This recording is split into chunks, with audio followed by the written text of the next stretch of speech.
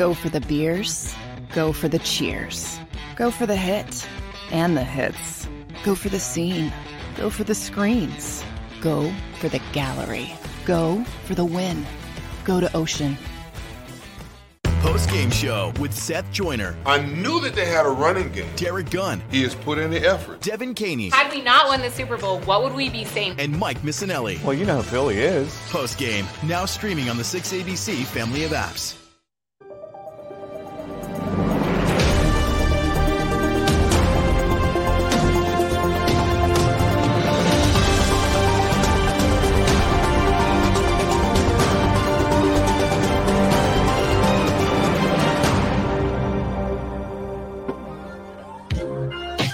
Monday, we know it's going to be, and we know when. Welcome in, everybody. Sports Take, biggest sports YouTube network. Barrett Brooks, Derrick Gunn, Rob Ellis on this Martin Luther King Day of Service as we honor one of the great, not just Americans, but human beings that have ever walked the face of the earth. Gentlemen, first off, thoughts, MLK, on his day as we honor Martin Luther King Jr. Bro, the three of us could be on this show together because of him, bro. So, well said. I mean, it's a must that we pay homage to him. You know what I mean? It's a must. There's no question about that. I just hope we're a little far ahead of where he put us. It seemed like past couple of years we went backtrack a little bit, but I think we're back on track of being where we need to be. Yeah, we're not there. We're getting there. Exactly. Hopefully we're getting better every single day. D-Gun, how about you? First of all, it's in a lot of ways, it's a shame to say in 2023 that we're not there yet. Right. 2023, considering when he began to making a sacrifice for equality for all mankind. I think a lot of times people overlook what he did on behalf of his beliefs, how he put his life on the line daily, put his family's life in jeopardy for many years, but yet he will not let anything sway him from what he felt he was called to do. And I always say, when you look at some of the greatest people in the history of our country and the sacrifices they made, how many of us would stand in the trenches like that? I mean, to the point you're getting death threats all the time. Wherever you go, people throwing things at you, sicking dogs on you. And yet the more he continued his journey, the bigger his following got. Yep. And because of that, and it wasn't just a black movement. It was a humanity movement. And the only reason it got the progress that it did was because so many people of different races stepped in to the forefront. But again, I go back to what I initially said. Have we made progress as humans in this country? Yes. But unfortunately, we still have a long way to go in a lot of areas. Well said. Well said. That's for sure. But all we could do is aspire, to follow his lead and what he wanted for us as people. That's for sure. All right, guys. So first off, hi to everybody in the chat section. We see you guys. We always appreciate everybody listening, everybody streaming. But all right, big news is we know who, we know when.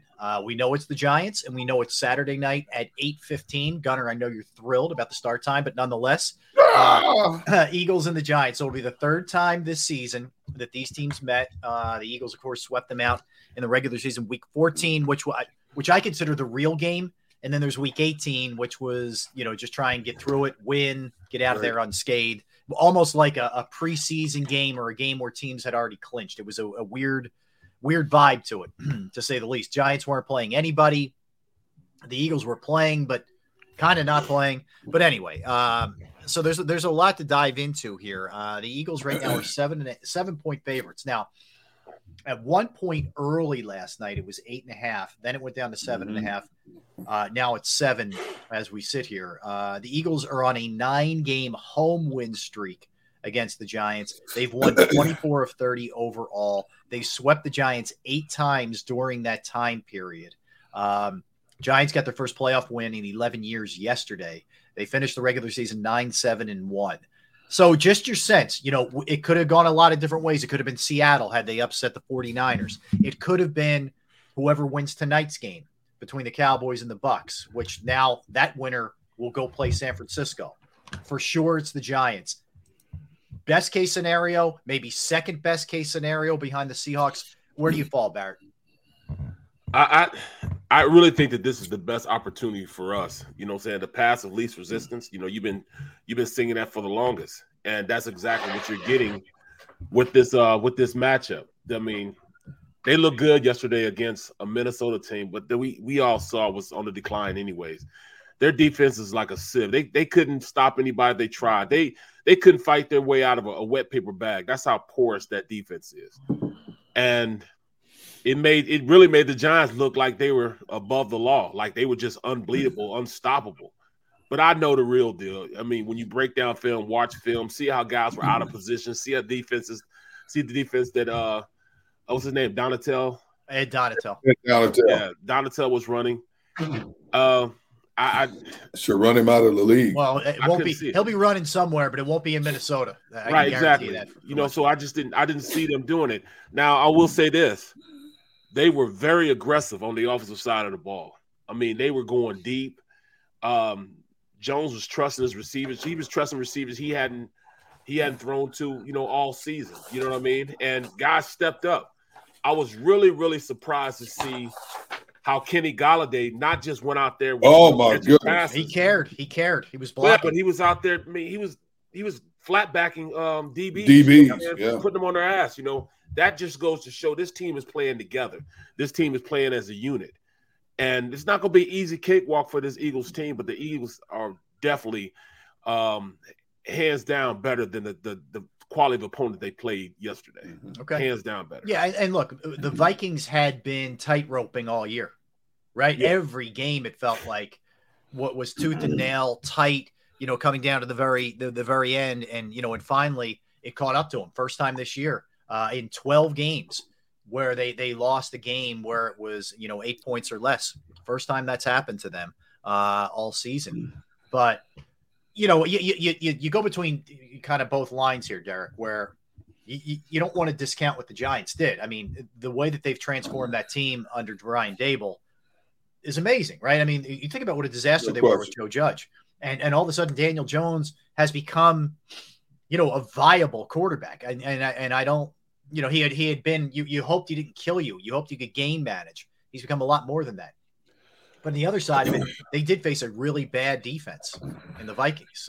So, look, I'm happy with the matchup. I'm happy. I think I would have preferred Seattle. I don't think they're good personally, but I think it's a good matchup for the Eagles. Where do you fall? Seattle would have been the first choice. Minnesota would have been a close second, mainly because of that Ed Donatel defense. You could have thrown and passed and run on them all day, and I think that would have been the easiest path to resistance. When I look at this Giants, and as I watched them play yesterday in Minnesota, and as we said on Friday, I said, my upset special of the weekend was the Giants going into Minnesota and plucking that game off. Yep. And as I'm watching the game, I start to go back to that first game of the season when they went for it on 2. That's when Dabo won this team over. He didn't just say, I'm making a decision. He incorporated the decisions of players on the sidelines. He said, I told you guys when I took over this team, we're going to be more aggressive. Do you want to go for it? Yep.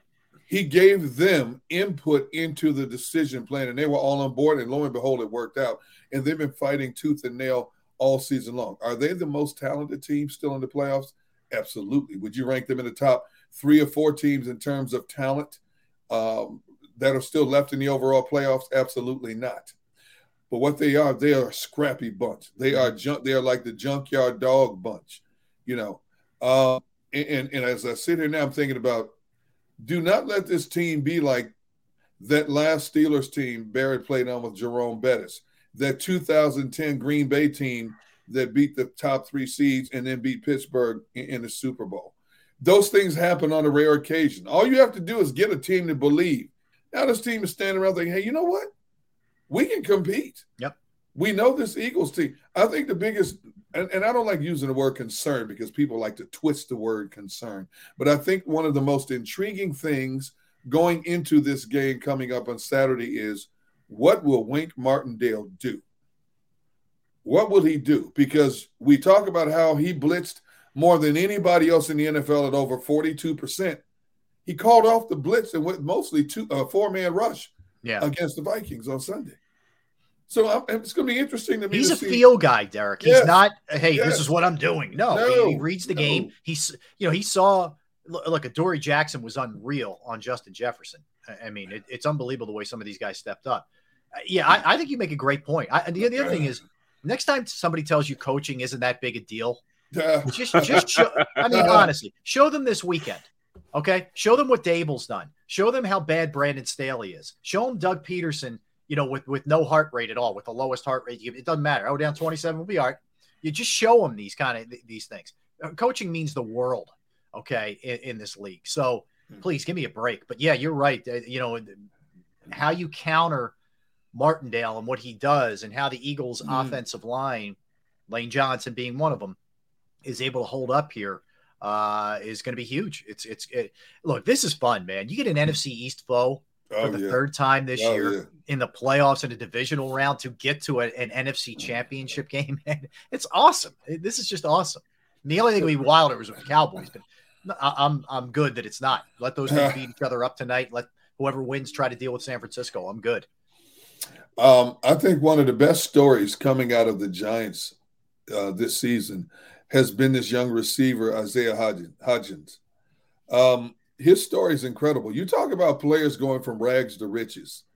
Here's a guy who was drafted in 2020 by Buffalo in the 6th round. He was waived by them both in 2020-21, put back on the practice squad. He finally got to play a couple of games for him this year. And then he was waived again. Brian Daboll picks this guy up in November. In 8 games, when people – and Darius Slayton said it best. He goes, when this guy got here, I had no idea who this dude was. Right. He said, but in 8 games since he's been here, he has 33 catches, 353 yards, 4 touchdowns. And with his touchdown on Sunday, he now has a touchdown catch in 5 of the last 6 games. Oof. And Hodgson said when he was in Buffalo, he said he learned one lesson very well from Gabe Davis, Emmanuel Sanders, Stephon Diggs, Cole Beasley. He said, it doesn't make a difference where you are on the depth chart. When you get your chance, you have to approach the game like you are the best wide receiver on the field. And that's how he's approached the game. And this young man has emerged as a go-to guy for Daniel Jones. Yeah. It's going to be interesting. He had clutch catches too. Oh, Derrick. my goodness. I mean, great catches. Yeah. Keep the chains moving kind of stuff.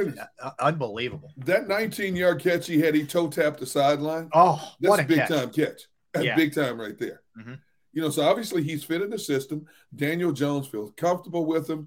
Dabo feels comfortable calling his number. We all kind of snickered about the collection of receivers the Giants had for much of the season. Like, who the heck, who's catching passes for these guys? Right. Well, now that they're here, we know who's catching passes for these guys. And like Barrett said a moment ago, all of a sudden Kenny Golladay, who didn't care, cares now. I mean, that one play on I forgot who ran it. I believe it was Saquon. Man, he pancaked the heck out of this DB. He did, and then he pounced on him after he flattened him. Yeah. And I'm like, okay, he's finally thinking, you know what? Well, he's well preserved because he hasn't done anything all year. That's the first time he broke a sweat. Yeah, he's got plenty of energy, man. Well, he had that incredible catch against the Eagles. Yeah, against the Eagles, a meaningless game, but we're like, Kenny Golladay. I know. Where'd he come from? But I will say generally, and we'll dive into their game yesterday and then the matchups with the Eagles this week. What a weekend, guys! It never disappoints, man. It never disappoints. If you exclude the Seahawks game where the Niners put it on pretty good, especially in the second half. No, second half. You just exclude the second half. Yeah. If you just take that game out for a minute, the average margin of victory this weekend was 3.6 points, I think, something like that. Yeah. You had really close games in matchups that on paper maybe you said, I don't know about this. But, teams just played their butts off, man. It was great. The NFL rarely ever disappoints. This is what I love, the unpredictable nature of it. Yes. I looked even looking at the San Fran game. Seattle just didn't have enough horses to run the race on the defensive side of the ball. Exactly right. They just couldn't stop anybody. Offensively, they could score, but they would just never had an opportunity to stay on the field long enough to see what they could do. It was crazy how that defense was just so porous. Like that defense, it seemed like the first half they were competing. Right. Then all of a sudden, Kittle did whatever he wanted to do. They ran the ball whenever they did. I mean, you couldn't stop it. Brandon Ayuk, they couldn't stop anybody, which led to them. I mean, I turned around, I stopped watching halfway through the third. I'm like, come on, man. This is ridiculous after that. They couldn't handle McCaffrey. They couldn't handle Kittle. They couldn't handle Debo. I mean, they couldn't. Ayuk. No. Couldn't handle. They didn't have any answers for him. And that's why I say the Eagles have an answer for all that. The Eagles have an answer for whatever you do on offense and on defense. You know, I mean, they're not gonna let guys run around. There were guys running around free all game long. I'm like, are we gonna cover somebody? Mm-hmm. Just one person, just cover one guy. Just take one guy out the game. They couldn't even do that. Yeah. Yeah, you felt like they had overachieved all year, probably ultimately didn't belong there. You know what I mean? And then exactly. It got caught up to them. Yep. But yeah, you're right. I mean, that was definitely one. And we'll get into it really in detail in a little bit. But that nightcap, man, they Jacksonville. I don't know about you guys, and I'm not just saying this now. I didn't feel like it was over when they got, especially when they got the late one at the end of the half. I'm thinking that's a little bit of that's breath. Like there's they got a little oxygen, man, and they could carry this into the second half. And I honestly thought if anybody can handle this kind of goofiness, it's Doug. Like Doug's good at like just a one play, one drive. Everything's going to be okay. Like, do you ever see him throwing headsets or losing his mind? No. You don't. Nope. Yeah. And the other guy's playing checkers. Like Doug's playing chess and Brandon Staley's, got his checkerboard out. Like, where do I go? Am I going to jump this guy? He had no idea what he's doing. That was an awful impression, but that's all right. We talk all the time about how turnovers are so huge in games. And here's a prime example where those 5 turnovers in the first half down 27-0 meant absolutely nothing to Jacksonville. And, oh, by the way, a Jacksonville team, for the most part, that had never been in a playoff situation before. True. But because of the leadership of the team and Doug Peterson and his coaching staff keeping everybody calm is a significant reason why they came back. And you're right. When it was 27-7, when they got that touchdown right before the half, what have I told you guys all year long? Why I never believe in the Chargers. Because historically, they find a way to shoot themselves in the foot. Absolutely. And lo and behold, when it was 27-14, I'm sitting there going, they're going to blow this game. They're going to blow this game. He abandons the run game. Austin Eckler's nowhere to be found. It just felt, and then Jacksonville went to the short passing game, and you're like, oh boy. And then you could see like Lawrence is one of those dudes it could be awful, and he's just gone. It's gone. Like he's an amnesia guy, and then he started rolling, man. And that's the biggest thing. Yep. Yeah, everything they were dialing up was right. Was just working. Well, you know what? That's what Doug does. Doug is the type of guy, he gets his quarterbacks comfortable with the system that they're running. Once he showed Lawrence that, all right, you're not just going to be a drop back quarterback. You're going to be an athlete. You're going to go out there. If it's time to run, you're going to run. You can move around. You can make plays outside the pocket. He's given him the autonomy to go out there and play like it's schoolyard football. And that's exactly what Lawrence is doing now. He feels comfortable going out there and playing loose, playing frenetic. He's very aware of his athletic skill now. Right. He's not the guy that's going to sit back in the pocket. He's not a statue back there anymore. And because that Doug made him aware of how good an athlete he is, he's using that. And now he's starting to play like, it seems like everybody's going and looking at and tearing a page out of the Eagles playbook. Yeah. You know what I'm saying? Yeah. It seems like, everybody wants to play plays out of the Bills playbook. Having your quarterback be more than just a drop back quarterback. And it seems to be working throughout the league. I mean, look at Patrick Mahomes. He plays outside of the pocket. He uses his talent, his awareness of where his guys are on the field and optimizes it by getting outside the pocket sometime and using the aggressive nature of the defense against them. Yeah. These quarterbacks are working now. They're also taking from college what worked best for these guys rather than, you're in the NFL. Yes. This is the way we do it. No, exactly. If this works for this guy, figure it out, adapt and to what his strengths are. And you're right. They have done it. The other thing is, let's be real. I mean, Doug coaches with balls. I mean, yes. He coaches with balls, whether you like it or not. I mean, and Bosa handed them a lot of this with his idiocy, and I'll just call it that. But he sets it up where it's, you only need 1 yard. So he goes for 2. And you're thinking, what are you going for 2 here, man? Kick the extra point, make it a 3-point game. Traditional thinking. Doug goes for 2. It's a 2-point game. And then how about the play call on 4th and 1 to ETN where it just had quarterback sneak written all over it? He coaches with guts, man. And that rubs off. Go back to how Doug mentors quarterbacks. Most times when a quarterback will throw an interception, not once, not twice, but 4 or 5 times, or 3 or 4 times in a game, it gets to a point where you'll see a coach get in a quarterback's face and start chewing him out. What did Doug do? Pat the quarterback on the helmet, talk to him, and said, "You know what? Let's get back in the saddle." Yep. That does a lot for a young quarterback's confidence, especially a quarterback who went from all these highly decorated accolades out of Clemson to his first year in the league where he's considered the savior, and he's not playing anything like that for a coach who basically just shattered his confidence. Now having a second coach in his second year in the leagues and wondering, what's this guy like?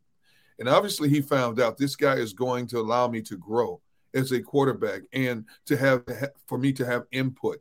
And if I make a mistake, he's not going to embarrass me in front of my peers. He continuously builds me up. Who wouldn't want to play for a guy like that? Exactly. Run through a brick wall for somebody like that. Well, there was to your point, Derrick, yesterday's game. Was it Hodgins or was it Richie James? I forget. One of the receivers on the Giants dropped an easy one that would have been a first down. And that big slant over the middle? Yeah. That was Slayton. I'm sorry, it was Slayton. Yep. Yeah. They cut away later on the sideline when the defense was back on the field. Dable grabs him and is like, "Dude, we got you. Yes. Don't worry about it, man." That's coaching. It's not just X's and O's. It's knowing how to handle your men and handle your guys. And I thought you're right. I mean, Doug's excellent at that. I thought Dable really showed, something there too.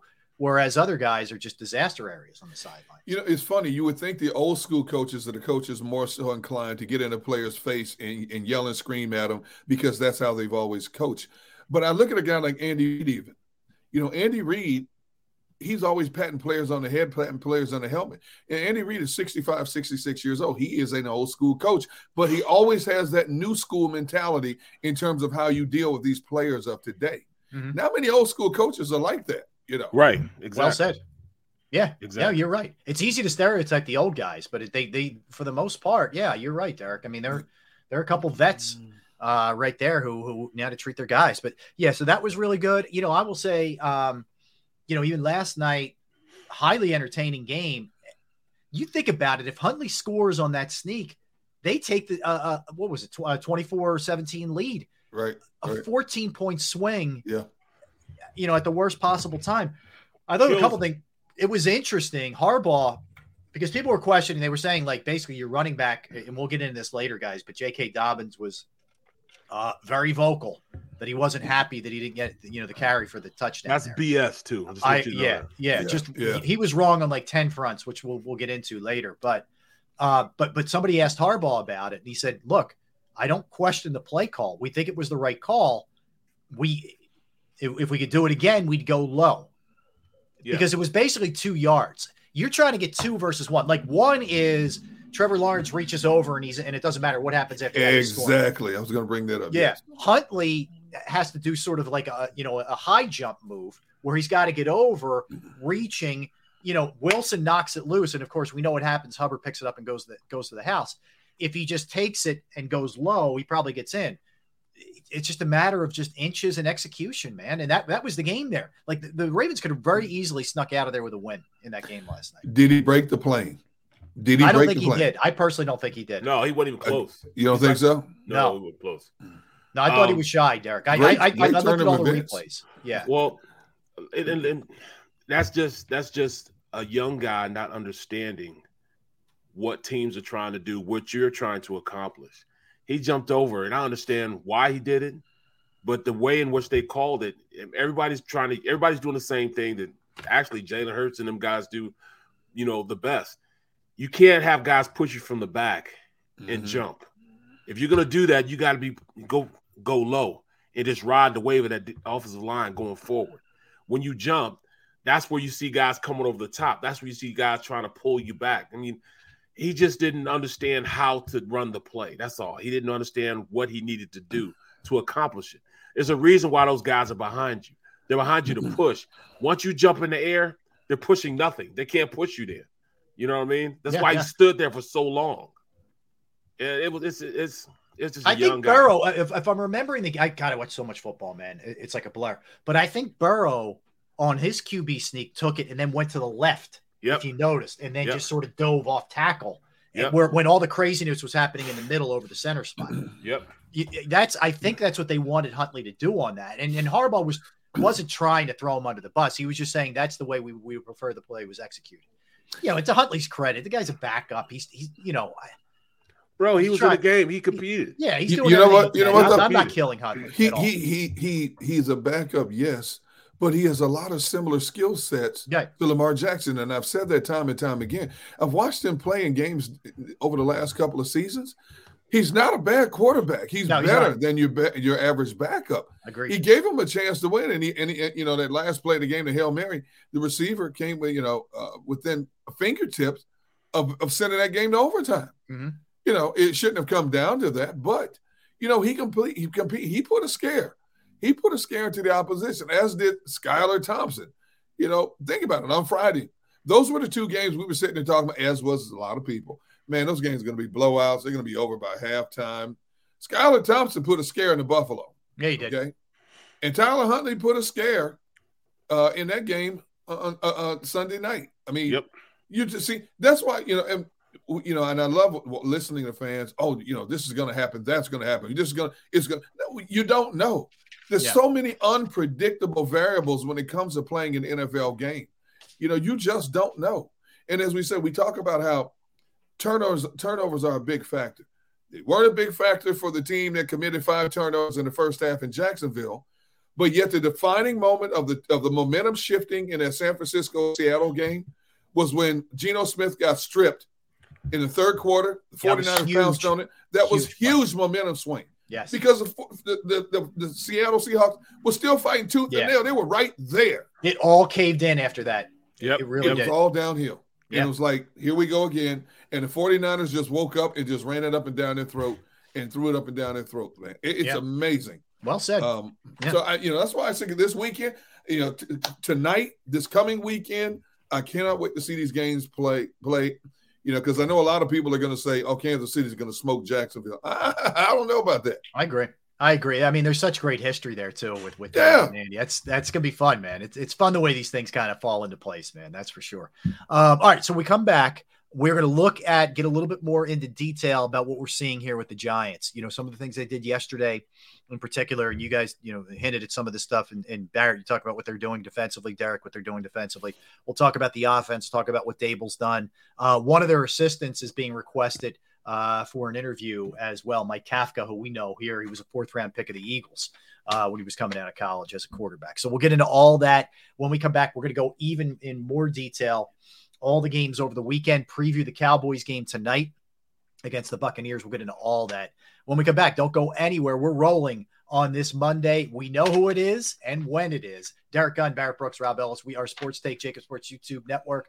I want to tell you right now about Jim Murray and Principal Financial Group, because look, you work hard. You want to be able to invest your money with the right person so you're taken care of, your family's taken care of later in life. And finding that right person to trust can be a real challenge. I went through it for a long time, but I found the right person, and I want you to know about him. That's Jim Murray and Principal Financial Group. Whether it's retirement planning, 401k review, insurance review, you might have a small business and you're trying to get your employee benefits off the ground. That's another resource that Jim can help you with. I know personally, I've entrusted my IRA, my 401k rollovers with Jim, and I couldn't be any happier. You will be as well. Give him a call, 610-996-4751. 610-996-4751. You can also email him as well. Murray, MURRAY.Jim@principal.com. That's Murray.Jim@principal.com.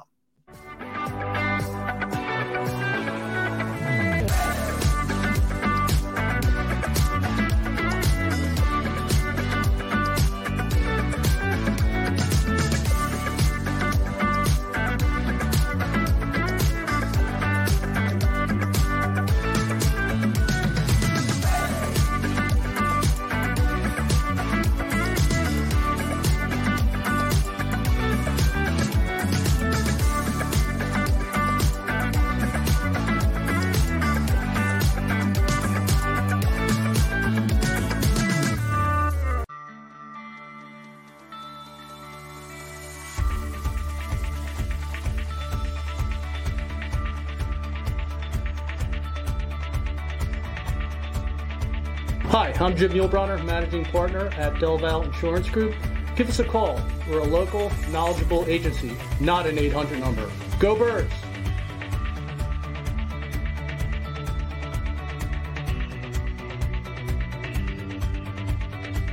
Since 1977, it's always been about you, the community, at Rafferty Subaru. And through the Subaru Love Promise, we prove we care by supporting charities like So Good Now. So Good Now helps kids in under-resourced areas by connecting them with student athletes to serve as mentors. We remove barriers so athletes can help youth in the corners of our communities where light and love are needed most. When you choose Rafferty Subaru, you help organizations like So Good Now. It's all about you at Rafferty Subaru. Go for the beers, go for the cheers, go for the hit and the hits, go for the scene, go for the screens, go for the gallery, go for the win, go to Ocean. We all know that taxes are just part of life. It's true during our working years, but also in retirement. But what you might not know is up to 85% of your Social Security benefits might be taxed. Our team at Thrive Financial has helped retire thousands of people across the Delaware Valley by asking questions they never knew they needed to ask, including how their Social Security benefits might be taxed.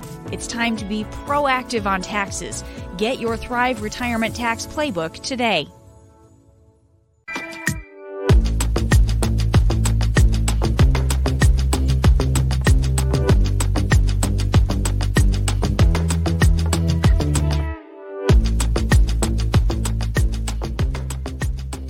Post-game show with Seth Joyner. I knew that they had a running game. Derrick Gunn. He has put in the effort. Devin Caney. Had we not won the Super Bowl, what would we be saying? And Mike Missinelli. Well, you know who Philly is. Post-game, now streaming on the 6ABC family of apps.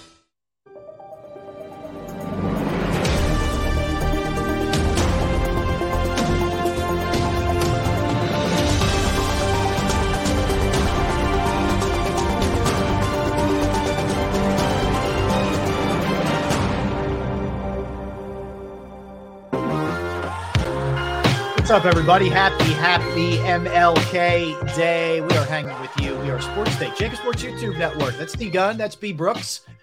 Up there, those guys, those dudes. I'm Rob Ellis, hanging out with you on this Monday as we get you set for a. Hey, look at it this way: as much as we would have preferred an earlier game, at least it's one less day we have to wait. It's Saturday instead of Sunday. Kind of like that. We're on a fast track this week. Look at it that way, Derrick. You get Sunday off. That's what I'm looking forward to. You might speak for yourself, pal. Yeah, get to watch 2 games on Sunday. Although this past Sunday, I watched games both Saturday and Sunday with a melee of kids and dogs running all over the place, and one grandkid picked me up every 5 seconds, another one screaming over here. So I watched games bits and pieces, and I was just thinking, and every time I do this, I got to learn to keep my mouth closed, because every time I do this, I say, you know what, I'm going to be able to watch X amount of games in peace. It never happens. I have come to the realization as we sit here today, it's never going to happen again. Mm-hmm. It's no matter how much I try. Those days are over. Yeah. The days of, you're right, just watching games in quiet and peace no longer exist in my life, because all of a sudden the grandkids come over. It's unscripted. Hey, we're going to come over the day after. I'm like, don't get me wrong, I love it, because it's unbelievably funny watching them interact and all. But it's like, couldn't you come over on a Tuesday or Wednesday? Yeah, plenty of time on Tuesday, Wednesday, Thursday. No, I hear you. So 2 things of note, just on a giant theme here. The Colts have requested interviews with their offensive coordinator, Mike Kafka, and their defensive coordinator, Wink Martindale.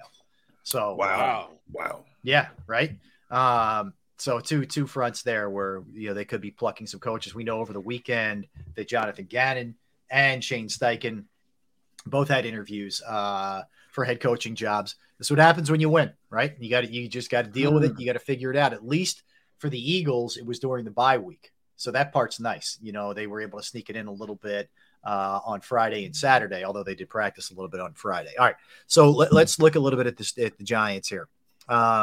They beat the Vikings 31-24. I think the biggest thing is, they're not turning the ball over. There weren't any interceptions. There weren't any fumbles. They took care of the football. Daniel Jones finishes the game 24 of 35, 301 yards, 2 touchdowns, no picks, a 114.1 passer rating. And we know the other thing, guys, he's going to hurt you with his legs. Mm-hmm. He rushes 12 times for 78 yards yesterday as well. You know what? The other thing about him that, I mean, we know he's athletic, and there was a label that he wasn't when he was coming out of Duke, which was not true. But anyway, what I've really noticed with him this year, he's really good at picking and choosing his spots when to take off. Yes. Like he's got a really good feel. Like he's not just nobody's open, I'm going. He can wait, he bides some time, and then he takes off. And he's very poised back there, even when dudes are all over him. Like a couple times there were guys right in his grill, and he just simply tosses it away. Like he's being coached very very well. Because Evan Neal had a tough day yesterday. Hey, Evan Neal was not good. You're right, Barrett. And he had to work around his starting right tackle's ineptitude at blocking. Whoever was in front of him. I mean, I didn't understand what was going on at first. I'm like, wow. I mean, did he digress that much to the guys he was blocking? I mean, I couldn't believe how Smith was just taking them for a ride all day. But he was still able to go out there and make play. And plus, their play calling was a lot different than I've seen them have in the past. Also, their play calling was way different. They took a lot more shots down the field, even though they couldn't block anybody. They took a lot more shots down the field because it opened up because you had to put some guys in the box to stop them. So they're getting a little more brave. They're getting a little more confident. Daniel Jones. Daniel Jones might have paid his way himself into a position to stay on his team. Yeah, my man's going to get some bread. I expect their play calling on both sides of the ball to be even more so different this weekend. Absolutely. As these players have evolved, as this team has evolved, you're right. They're getting a little braver, a lot more confident in some of the things they're doing. And I expect to see some of the unexpected coming up this weekend. But you're right, Barrett. I agree that Daniel Jones has put himself in the line for a nice payday. But I'm looking at the game comments afterwards, and obviously out of excitement and support for their teammate, the Giants are now calling Daniel Jones. And Saquon Barkley and as other players have said, I don't care what anybody says, Daniel Jones is an elite quarterback. Now, would you guys agree or disagree? I'm not using the E word. I'm not using the E word. No, elite is reserved for top 5 quarterback. Yeah, no disrespect, but he's not Patrick Mahomes. Okay, that's elite. No, I think he's turned himself into a really good quarterback, and that there's no crime in that, man. No, I think Dabo has turned him into a really good quarterback. Yeah, right. He's gotten there. I think he's become and in his defense, the one thing I will say in his defense, he doesn't have great weapons right now on the outside. No. I'd be curious what that looks like for him if he does get those. But I'm sorry. I'm not going E word. I'm not going elite. I knew you guys would say it. I just had to bring it in. And I get his teammates talking him up, but no, he's not elite. You talk about Daniel Jones as a runner, and we saw what he did a few years ago against the Eagles twice. He didn't do much damage against the Eagles running the football this year. But the thing I love most about him as not just a quarterback, but as an athlete back there, unlike most quarterbacks who are looking somewhere to slide, Daniel Jones will lower his shoulder and take on. Now, if I'm a head coach, I'm like, dude, you got to stop this. He went around the end on the right side one time and stiff-armed somebody and picked up an additional 5-6 yards. Most quarterbacks are not doing it. They're not trying to stiff-arm somebody trying to take them down. And when he's running up the middle, he'll dive forward a lot of times more so than sliding. I mean, that's part of his nature. Guys, his name is DJ. They call him DJ. Oh, DJ. He's DJ. He's not Daniel Jones anymore. Daniel anymore. No. You know what he has? We've gotten rid of Danny Dimes. That's gone away. Because let's face it, that was not said in a complimentary way. So I think he's done away with Danny Dimes at least. That's gone. But DJ, that's Daniel Jones, you guys. DJ, he's accurate. You're calling him DJ now too? No, I'm not. I'm just Why don't we just go Daniel or Jones? I don't think we need to get any crazier. Yeah. But I truly believe that he's become a better quarterback. Do I think he's one of the better quarterbacks in the league? I think he's just okay. He's right at average quarterback in the league. Coaching, man, just like you said earlier, Rob. Wow. I mean, usually, you just have talent. Talent takes over everything. But, man, you see how coaching can get you where you are? Dable's legit. He's been legit since day one. Right. It's not good news for the Eagles because they had some buffoons in there before. They have a really good coach, the Giants. Wow, that's how good he is, man. Now, you know, speaking of coaches, I did not know that Sean Payton was going to garner that much to get his services. They said at least, the very least, a first rounder. I know, like that is the one thing that doesn't get talked about. People act like Peyton is just a free agent. Like his contract expired and he walked away from the Saints. No, he was still under contract when he walked. So if you think about it, the guy won a Super Bowl, was in the playoffs every year.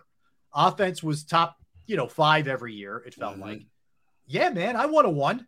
Like if I'm the Saints, I want a one from the Chargers or somebody else. If not more though. Right. I'm not surprised one bit that they're asking for a one because of his pedigree. Yeah.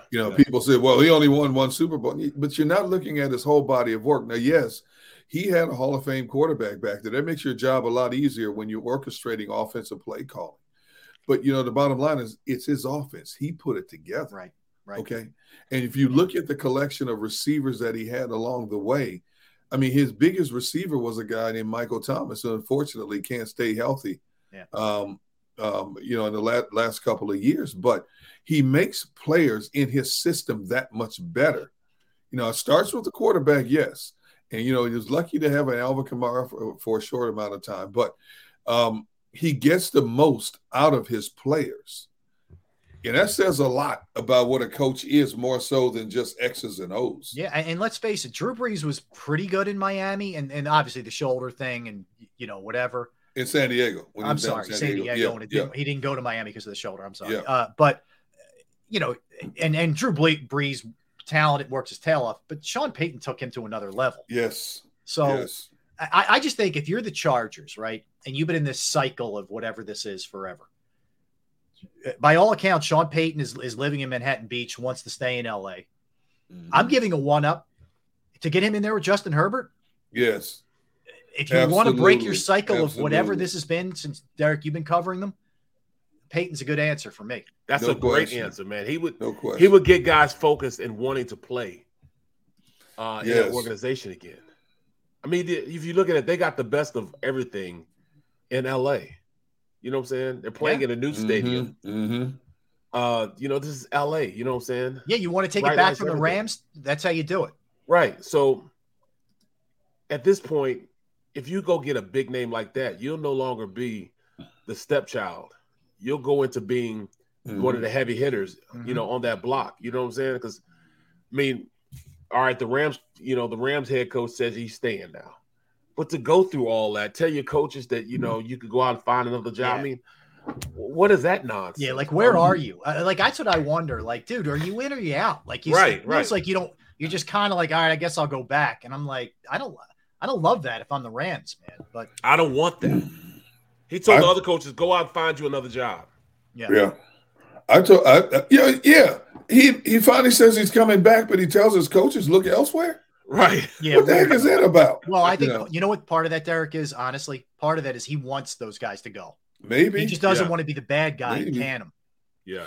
Yeah, but you know what, though? Can you really blame it on the coaches when you lost your best edge rusher to free agency? Your Pro Bowl left tackle retires. You don't have as much cap space as you did because 2 years prior to that, you were all in. You traded draft picks. You got to build this Super Bowl winning team. Well, you got one out of the 2 years you thought you would be the legit Super Bowl. Now it's time to pay the piper. Right. Exactly. You know what I'm saying? Yeah. So is it the coaches or is it the way you guys went about trying to get that ultimate goal, which is the Super Bowl? You had to know the risk. Like if you're just tossing draft picks away like they're candy wrappers. The odds are it's going to catch up to you at some point. It caught him quick. Absolutely. But they're going to look at it like, we won a Super Bowl, man. It's not an easy thing to do. So yeah, I hear you. But you were talking about Sean Payton. I think Sean Payton would resurrect Russell Wilson in Denver if he took that Denver job. Yes, he would. I agree. I think he would. I think if I'm Sean Payton, outside of the thin air and the cold temperatures in December, look at this collection of receivers I have. Look at this defense I have. Look at the running game that I have. Look at the offensive line I have. I have everything that I need to be successful, and I have a potentially future Hall of Fame quarterback in Russell Wilson. The wrong system And I don't know what Russell was thinking. Yeah. Cost Russell in a lot of ways. I think Sean Payton in there. Here's what you hope, Derrick. You get the right system, the right guy in there, and the right system around what Russell Wilson. But you also have to hope that this was a real humbling experience for Russell Wilson, who by all accounts needed some humbling. Okay. Yes. You hope he actually will look in the mirror like, dude, a lot of this is on me. Like, we could all laugh at Nathaniel Hackett and all that, but a lot of this fell on Russell Wilson too. And I hope he realizes that, or else he's not going to be around. I know that he's got a lot of guaranteed money, but he's not. Yeah. If you're a competitor and you want to win another one, or you want to be considered elite or great, you're headed down the wrong path after last year. So he better get his act together too. Bro, that's all I'm saying. Exactly. He's at a point in his career and in his life right now that you don't want to be a has-been like that. You know what I'm saying? You want to go out on a high. You want it to be, all right, was the Legion of Boom right in saying it was them that won the championship and not you? I mean, because that's been what people have been saying for a long time, is that it wasn't Russell Wilson that won that Super Bowl. It was more so that defense carrying him and the offense to win a Super Bowl. Mm-hmm. So at this point, I think, Sherman and all those guys were right. Yeah. I mean, according to what I see now. Yeah, you wondered, like, why do all these guys take shots? Are they jealous of him? Is it the money? Like maybe he was just kind of a jerk behind the scenes. What you see on TV is, this sort of suave, guy who you're like, all right. No, not suave. He's corny. He's corny. He's a corny. Yeah, suave was wrong. But smooth in front of the camera, I guess. Yeah. He's the consummate pro. He's never gonna have one hair out of place. He's not gonna be a guy that is overly high or overly low. He's the perfect gentleman. All that type of stuff. Yeah, exactly. But I don't care what Richard Sherman says. Russell Wilson made plays. He did. He did do. Yep. He absolutely did. Made plays with his ability to buy time, his ability to throw. I mean, the dude's only 5'10", had one of the strongest arms in the NFL, and he could throw it on a dime. He could throw it through the eye of a needle.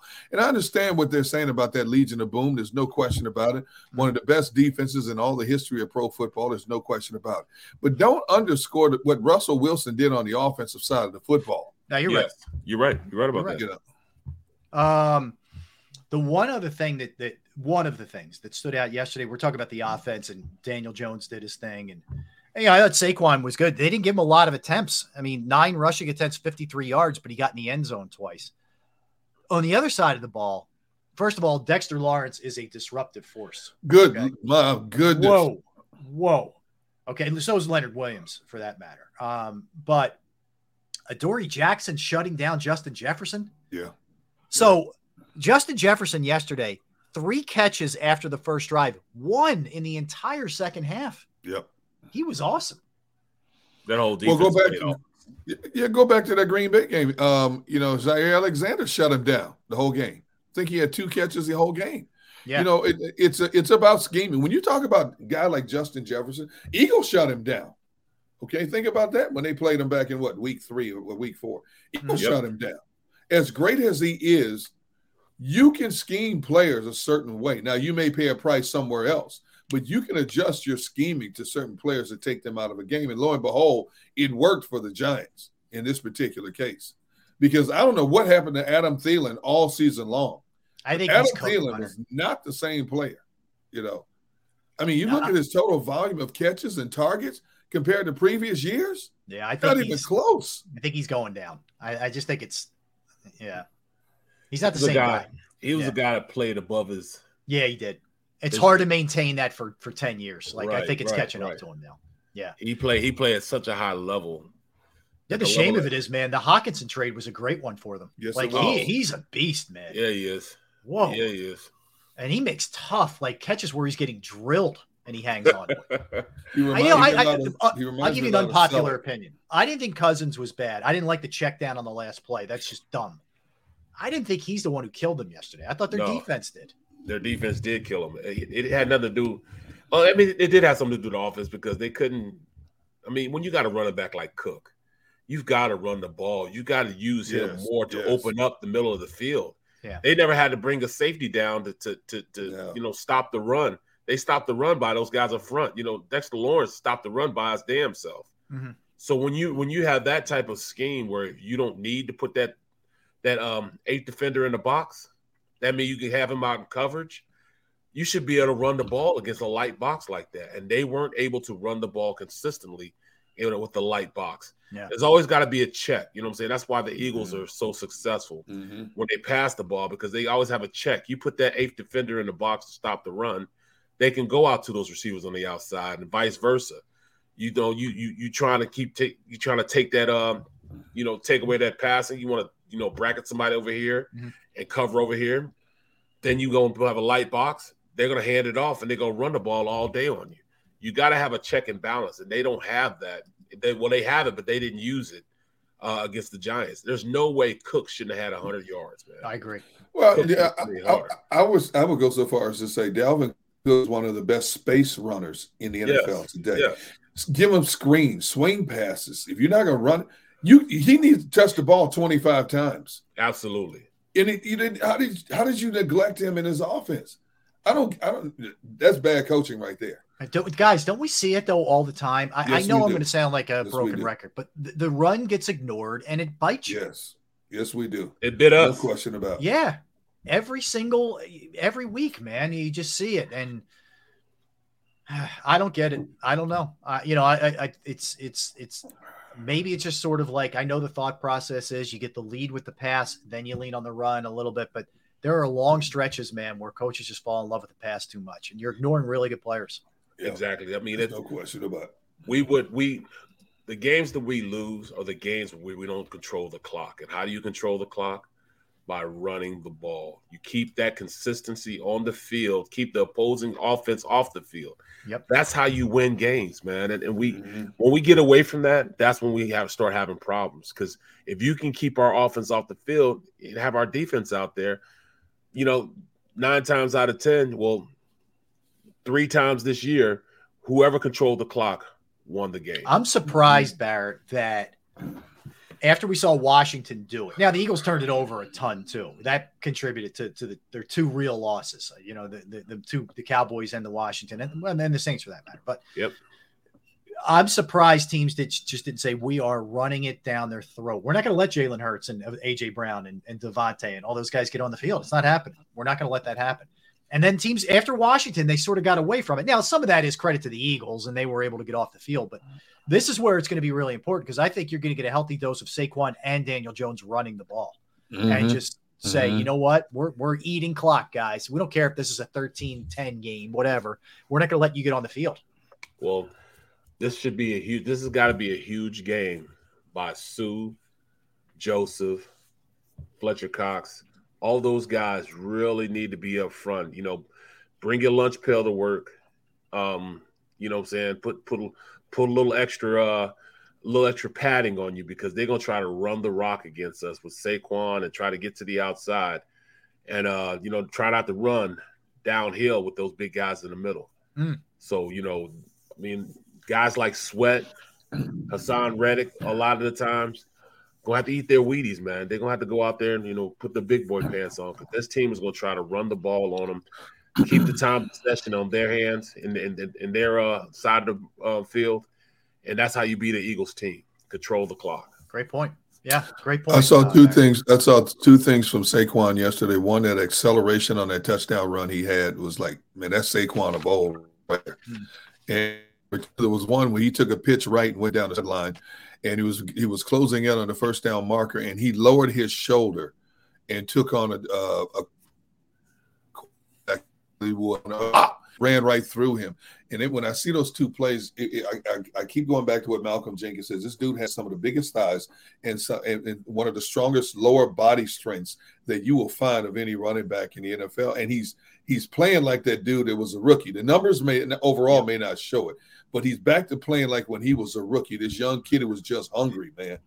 And he's running with authority right now. And that's going to be Eagles. We talked about how shoddy the Eagles tackling has been this time. You better be ready to gang tackle this dude on Sunday. Saturday. Oh, amen. Amen. Yeah, I think something else that's going to be big in this game. That first drive, defense needs to get off the field. Yep. Yes. Don't let them sit there and convert thirds and then eat up 8 minutes. And score. And I know that happened in the Saints game, and the Eagles defense got it together. But just set the tone early. That okay, you know what? You might have the ball, but we're going to give it right back to our offense. It's going to be a 3 and out. I think you can do that. Then the Eagles score, man, and then the lid comes off the place, and everything changes if that's the case. I really believe that. That's going to be such a big thing because the defense, for the most part, has done a really good job. But some of those drives are just killers, man, and that can't be the case. Don't let this team hang around. Do not let this team hang around the fourth quarter. Yeah, do not. It's a division game. It's the third time there's so many variables that go into this thing, man. Bury this team like you did the first time you played them. Let them know that the first time was not a fluke. This is exactly what you get from us. You cannot stop us no matter what you do, and we are here all day for you. Do not let this team huddle up after 3 quarters on the sideline. Hey, look, we're still right here. We can play with these guys. We can do this. No, take their hearts way before that happens and end the day. Right. Yeah, well said. All right, let's when we come back, we'll do a little bit more on the Eagles and the Giants matchup and look at what statistically went down in those 2 games that they played this year, week 14, week 18. Of course, a little more emphasis on 14 because that was a little bit more, I think, a true look at what both rosters are. So we'll get into that. We're going to dive into the AFC games in their entirety, the NFC games, some other news around the NFL, a big news in college football. One of the guys who's coming out who could have a major impact at the top of the draft. We will get into that, where he may end up as well. We'll get into all of it. Don't go anywhere. Derrick Gunn, Barrett Brooks. I am Rob Ellis. We are hanging out with you on this Martin Luther King Day. Let's talk about Pro Action Restoration. Yes, Pro Action Restoration. If you have a home, you have a business, you have a property of yours, it's gone through the inconvenience of water, fire, smoke damage, and you're not really sure who to turn to, they are the people to turn to. They're on call 24 hours, 7 days a week. I've gone through it on a Saturday at my parents' house, reached out to Pro Action Restoration. They were there quickly, came, fixed the problem, cleaned it up. The crew was professional. The price was right. It was an unbelievable experience. They are licensed, bonded, fully insured. They've been serving the tri-state area for more than 2 decades. Pro Action will work in conjunction with your insurance company as well. So water, fire, smoke, mold remediation, something else you're not really sure, just give them a call because they can handle it. 610-623-3760, 610-623-3760, or you can reach them online at proactionrestoration.com. That's proactionrestoration.com.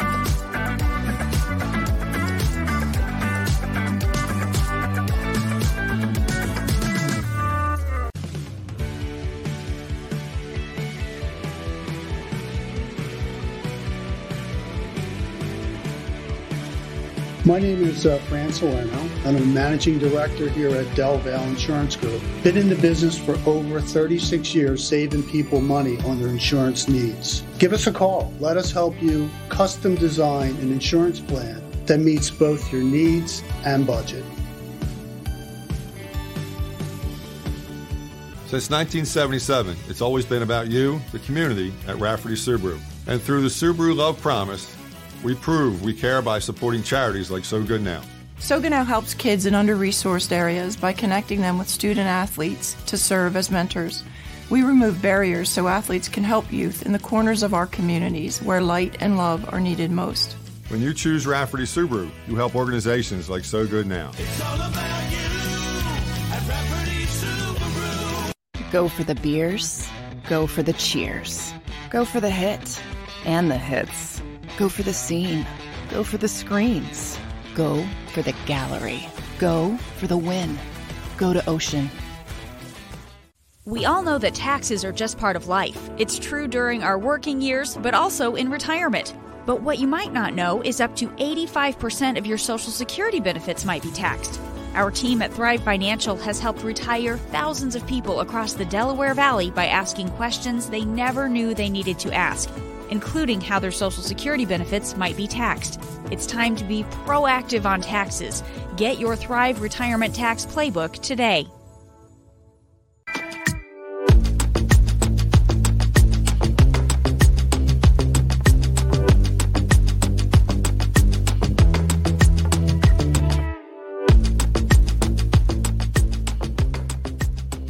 Post-game show with Seth Joyner. I knew that they had a running game. Derrick Gunn. He has put in the effort. Devin Caney. Had we not won the Super Bowl, what would we be saying? And Mike Missinelli. Well, you know who Philly is. Post-game, now streaming on the 6ABC family of apps.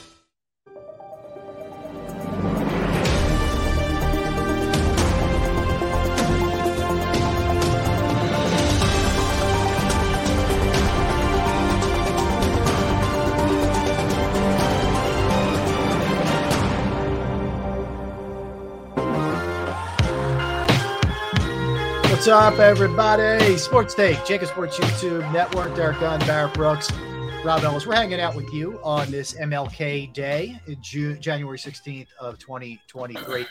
Guys, I want to before we get back to the Eagles, I did want to hit you with this. We all watched a ton of football this weekend. You know, last night I'm listening to the call on NBC from Mike Tirico and Chris Collinsworth. And I thought they called a great game, personally. I think Tirico's phenomenal. I thought that just every moment he's on it. He's brilliant in terms of just structuring and rules, but he also was able to rise to the occasion, like on the Hubbard fumble recovery, and when he went to the house, it was a great call. Contrast that with Saturday night. Al Michaels and Tony Dungy was one of the worst broadcasts I've heard. I'm not kidding you. For the third greatest comeback in the history of the playoffs, for what was unfolding in the second half of that game, and for the giant moments that happened, Michaels was either disinterested or he's just cooked. And Tony Dungy is a cure for insomnia. That was terrible on both of their parts. Are you guys with me? Come on, man. I'm not going to disagree with you, but I'm not about to rip my man Tony Dungy. I know Tony Dungy since the late 1990s. Tony Dungy, I think you know what? It's kind of like sports. You know, you say sometimes you play down to your competition. Sometimes you broadcast down to the level of your partner. Tony Dungy from start to finish is just a monotone individual. And even when he tries to show excitement, it sounds like he's sleeping. Yeah, I mean, that was a great play right there. I mean, get him in the studio. Get him away. Don't put him in the booth. That's a bad job by NBC. I agree. I agree with you 100%. But, you know, obviously NBC loves Tony Dungy, as do a lot of people. I love him as a person. I don't, you know, this is more of an Al Michael beef, by the way, than it is even a Tony Dungy beef. But you know what? I totally understand it. I totally understand. You want some excitement because, I mean, here we are, the comeback of you know, all comebacks. The same I told you so that D Gunn's been saying all year. You know, and he sounds like put off. Like he sounded like that during the Thursday night games. Dude, you signed up for this. Right. Like, oh damn. Yeah. I gotta be here. Yeah. And by the way, you're being paid extremely handsomely. So suck it up, brother. Suck it up. I thought it was me, man. I thought it was me. Al Michaels sucked in that game. He sucked. Hey, man, let me tell you what. For that kind of money, I'd make a funeral sound like a Super Bowl. Same here. I'll read the phone book to you and make it sound like it's. If that had been Gus Johnson, I'd have had sweat coming down my back of my neck, man. I'd have been so pumped about that, man. You're right. You know, Thank you, Christy. Thank you. Yeah. Yes. I agree. Sorry. Yeah, I know. No, we as observers, we feed off broadcasters as well. Right. You know, you can feel it. Yep. Yeah. You felt Tirico. You felt it. You know, even to call the way you called it on the Hubbard run. Awesome. It was awesome the entire time, the entire length of it, from the inception of when the ball came out his hands. He was on it the entire way. 100%. And I didn't get it. I didn't get it either. You know, I I really hope NBC, and I know his primary is, prime games, but I hope NBC doesn't do that again, because he's clearly not interested or not able to rise to the occasion anymore. It was a bad broadcast in general. All right. Anyway, just a little rant. Nobody, look at A-Dog 205. There's not a lot of people that like Chris Collinsworth. I don't see. Here's the thing, but he has grown on me through the years. Interesting. I do. I don't. He doesn't bother me like he bothers other people. I've heard a lot of people dislike his call. I know a lot of people do, Barrett. Yeah, they do. A lot of people hate Joe Buck too. I think Joe Buck's good. I think Joe Buck's amazing, actually. Chris is very informative. I don't know, man. I'm the Tony Romo thing.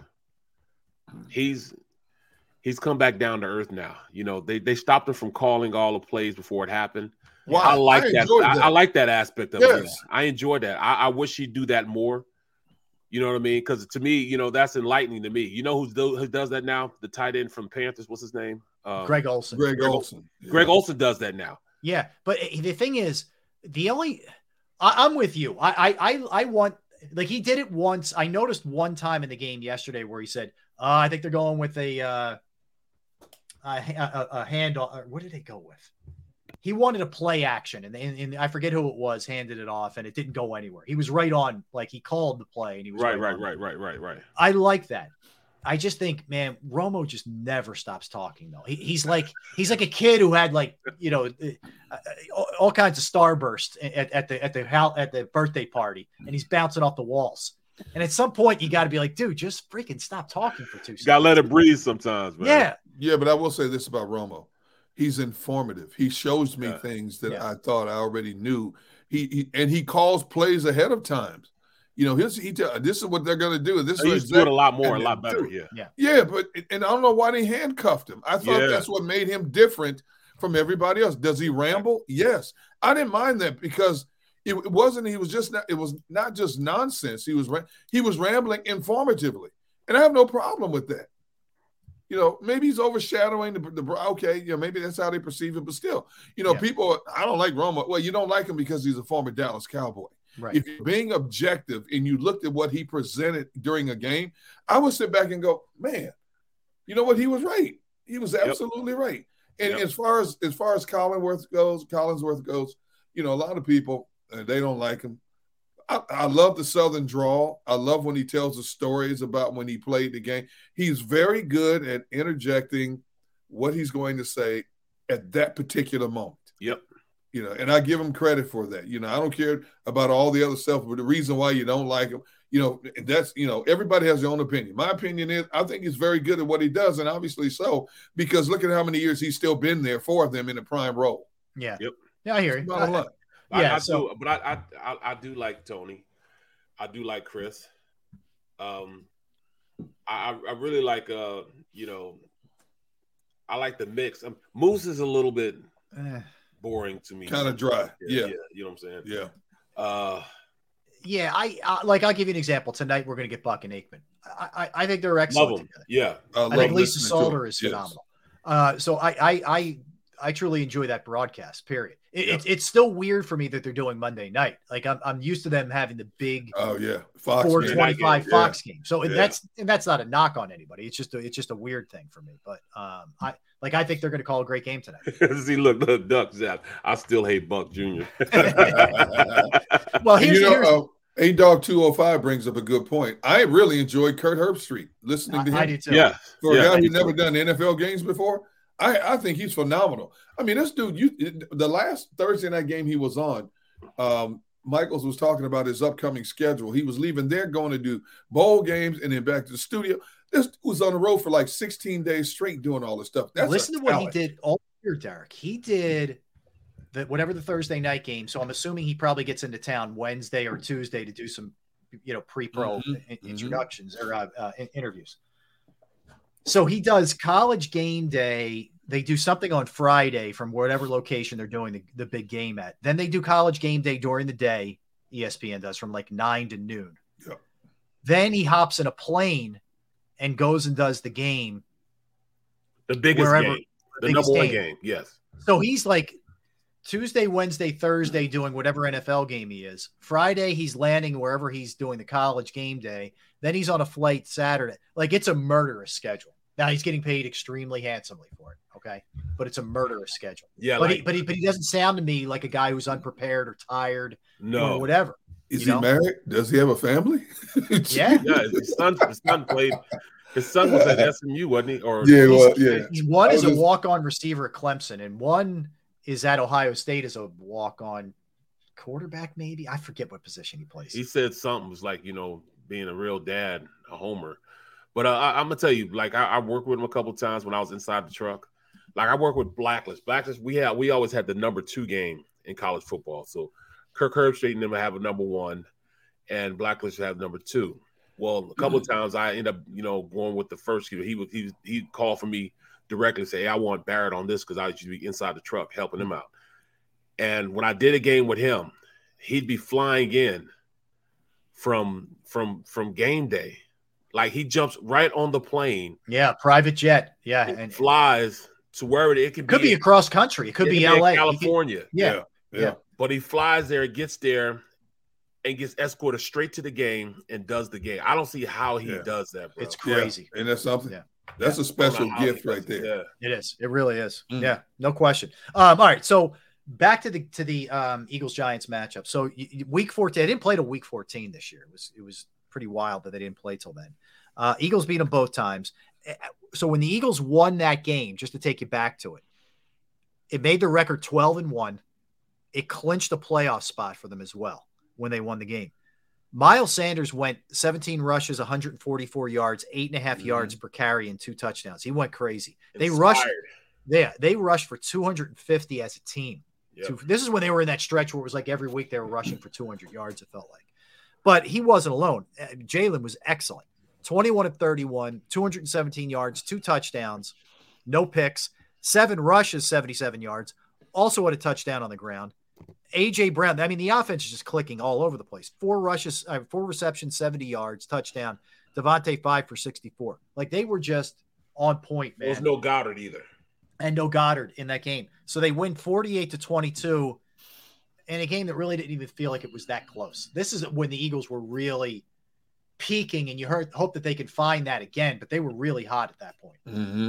The Giants were struggling. I'm not gonna say they were. No, I didn't think they were really hot. Sorry. I think to me at that point, I thought that they were trying to find a way to optimize the offense without having Goddard involved in it.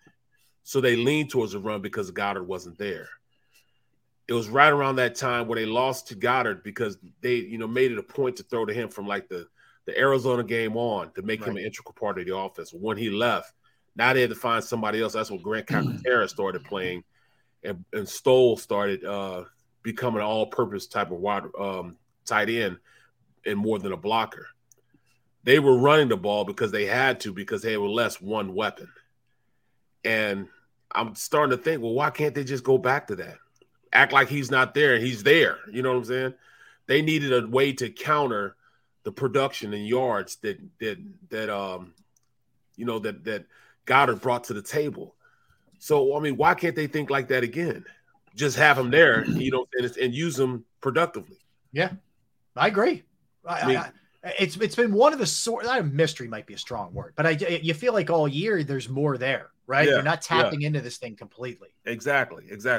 I mean, remember Grant? He came out and was blocking like he was a premier fullback in the league. Right. You know what I'm saying? He played. In fact, he had the first pass of the game. Yeah. Went to him. He had a phenomenal game that game. There was also a game Leonard Williams didn't play.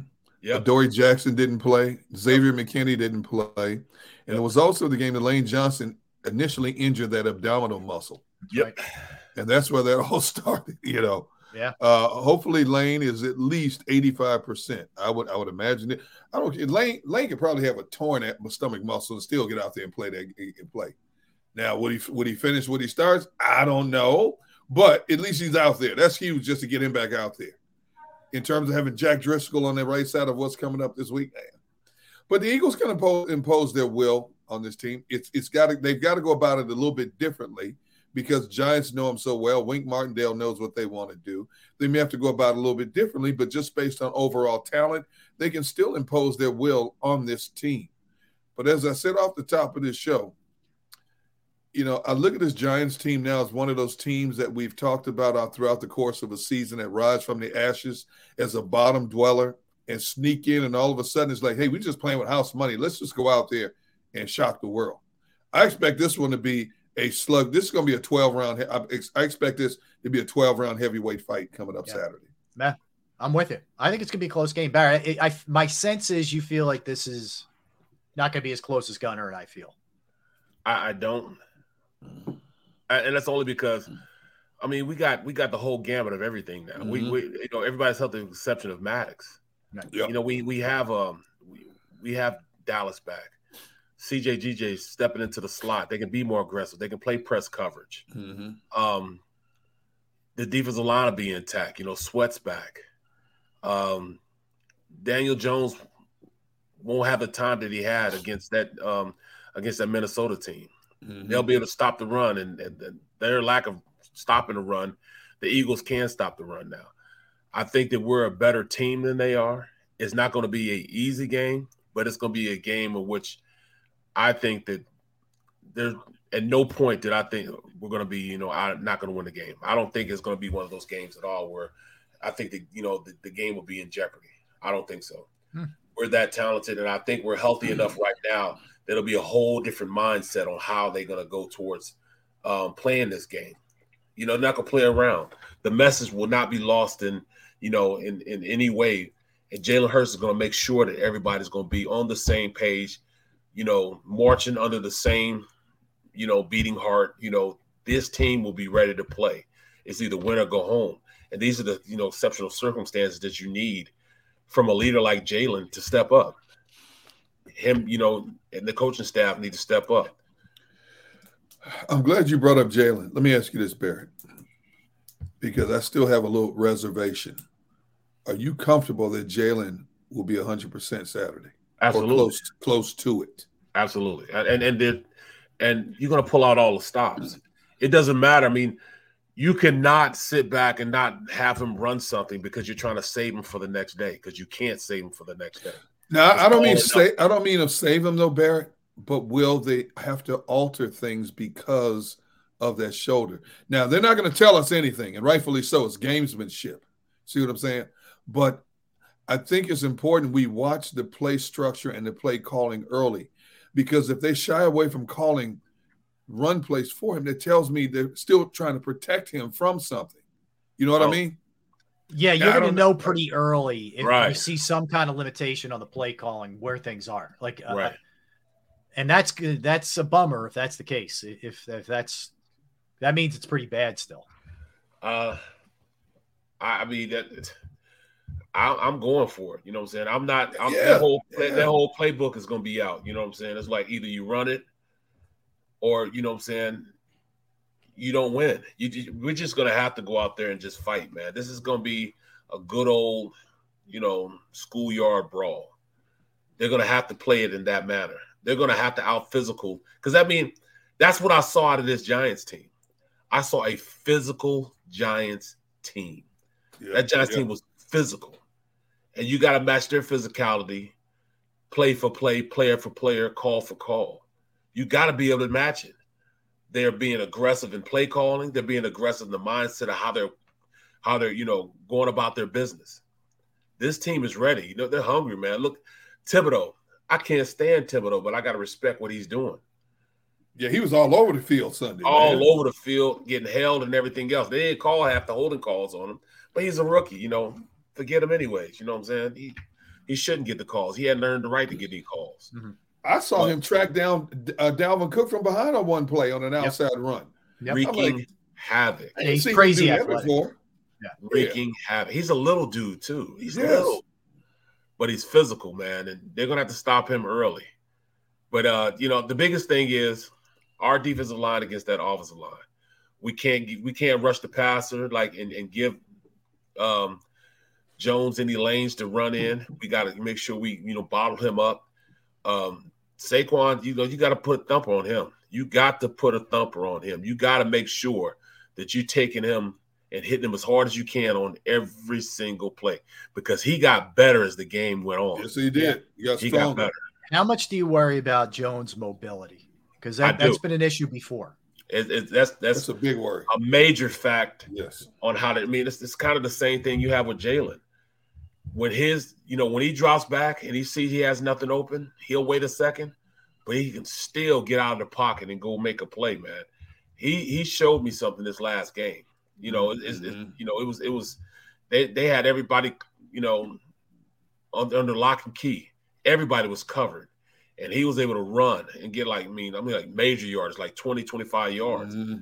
That's a backbreaker, man, on defense. That's what makes Jalen such a versatile player. That's what makes Jalen such an effective player, because now that you have everything covered, you have blanketed coverage over everybody, and then this guy goes and runs for 20 yards. Not only a first down, but like 10 yards past that.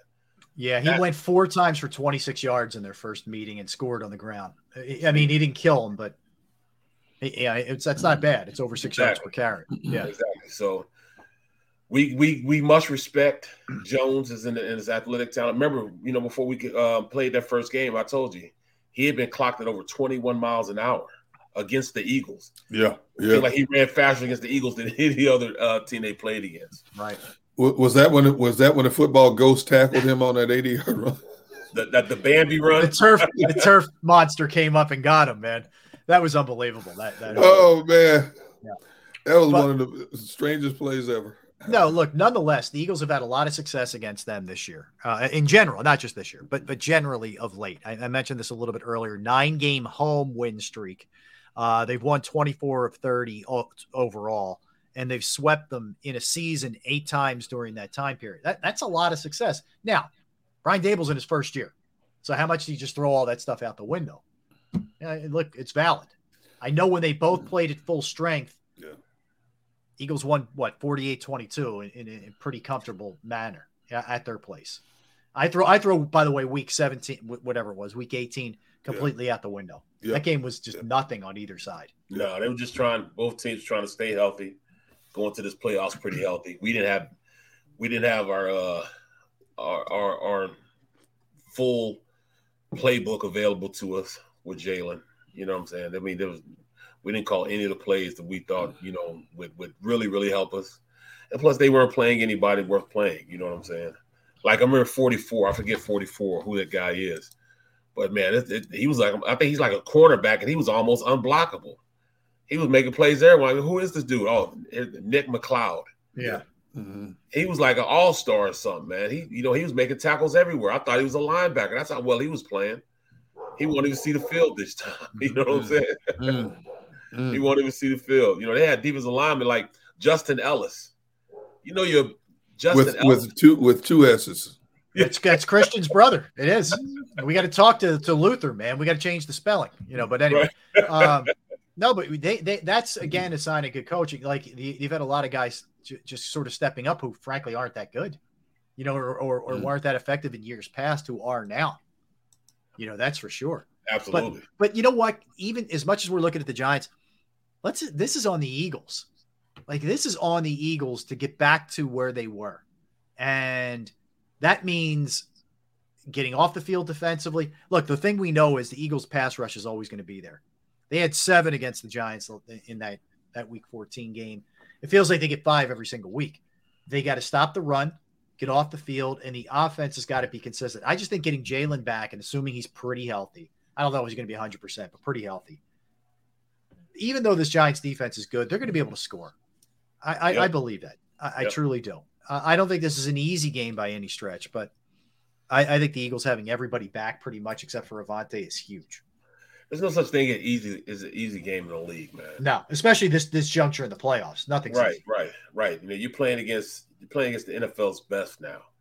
So, easy games go out the window. I mean, even looking at, yesterday's game with the 49ers and Seattle, the ball bounces 2 ways, and you're going to have an even tighter game than it was. Tighter game. They went into halftime, up by 3? No, they're up by what? Seattle? Yeah. They were up 17-16. Up by 1. Yeah. I mean, come on, man. If nobody would have thought that at all. But then they come out, start making mistakes playing Seattle football, and the tide turns on them. But then once it starts snowballing, it's hard to get it to stop, man. Mm-hmm. It's hard because everybody's trying to find an answer then, and then when you start trying to find an answer, somebody tries to do their job and somebody else's job. And in the NFL, you can only do your job. The first time you start trying to get nosy and do somebody else's job, that's when things open up. You're not doing your job right or that guy's job right, and that's where the floodgates start opening, things start happening to you. You got to make sure you play consistent, So do I think that the Eagles are going to win this game? Yes. Do I think it's going to be easy? No. Do I think it's going to be a game in which if we go in and play our brand of football, we'll be just fine? But we also have to understand, same thing, make you laugh, make you cry. You can go out there, they could, punch you in the face. Can you come back from them punch you in the face? It's all about that counter. You come back with that counter move, or you stay knocked out. You know what I'm saying? Yeah, I mean, that was really, you could argue, Barrett, that's the last time the Eagles played a complete game. Because the week after that, it's the Bears game that they survived in, and Jalen gets hurt. Yep. Then it's the Cowboys game, and then it's the Saints, and then the Giants game. So that Giants game was December 11th. So, we're into like these 5-week category. How fast this season went by, man. I can't believe it, man.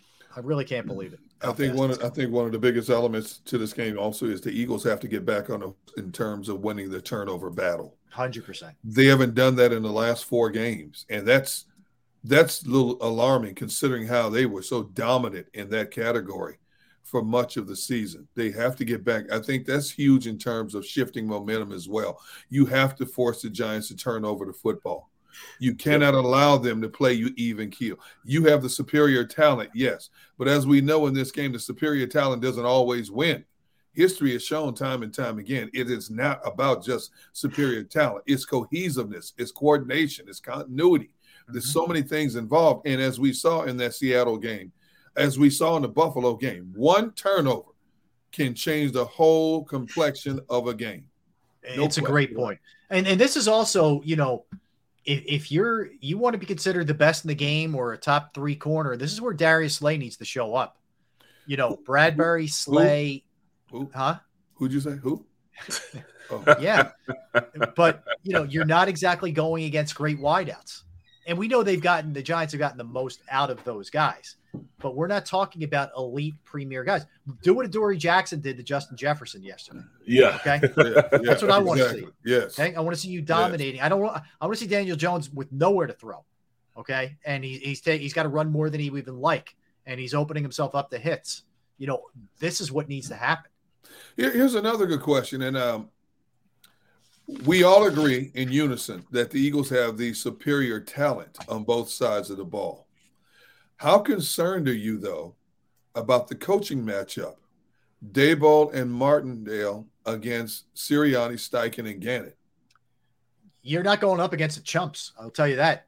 On both sides of the ball, Martindale, Daboll, and Kafka, 3 guys who know what they're doing.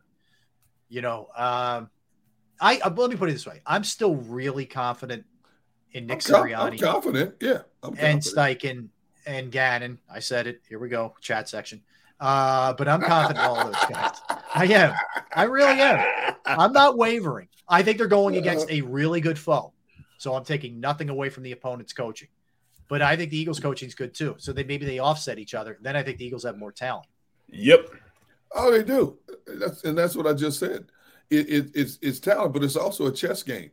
Because BetMGM has an unreal deal for sports fans in Virginia. Turn $5 into $150 instantly when you place your first wager at BetMGM. Simply download the BetMGM app and sign up using code Champion150. Then place a $5 wager on any sport. You'll receive $150 in bonus bets, regardless of your wager's outcome. And if you think the fun stops there, the king of sportsbooks has plenty of surprises in store. Check out daily promotions, same game parlays, live bets, and so much more. Download the app in Virginia today and get $150 in bonus bets instantly from your first wager. Only at BetMGM.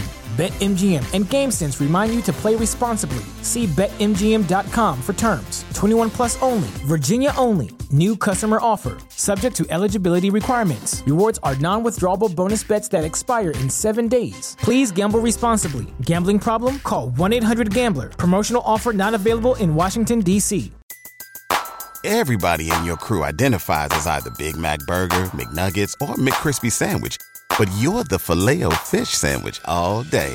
That crispy fish, that savory tartar sauce, that melty cheese, that pillowy bun. Yeah, you get it. Every time. And if you love the Filet-O-Fish, right now you can catch 2 of the classics you love for just $6. Limited time only. Price and participation may vary. Cannot be combined with any other offer. Single item at regular price. Ba-da-ba-ba-ba. The coaches are the ones that put the chess pieces in place and put them in motion, on both sides of the football. Mm-hmm. And I just presented a very generic question. When it comes to strategizing and moving the chess pieces, I think it's a topic of discussion that will be discussed all week long. I agree. You have Sirianni, Steichen, and Gannon versus Dabo, Kafka, and Martindale, and I think that's a legitimate discussion. Well, I think here's something that's really interesting, guys. If you look at Dabo's journey to get here, right? So he's the Bills offensive coordinator from 18 through 21. Before that, he spends a year with Saban. Before that, he's with Belichick, right? Before that, he's in Kansas City. By the way, he and Sirianni were on a staff together with, I think, Romeo Crennel for a year. For 1 year, yeah. In 12. He's in Miami. He's in Cleveland. He's with the Jets. He's with New England. Again with Belichick from 2001 through 2001. He was a defensive assistant. Then he was a wide receivers coach 02 to 06.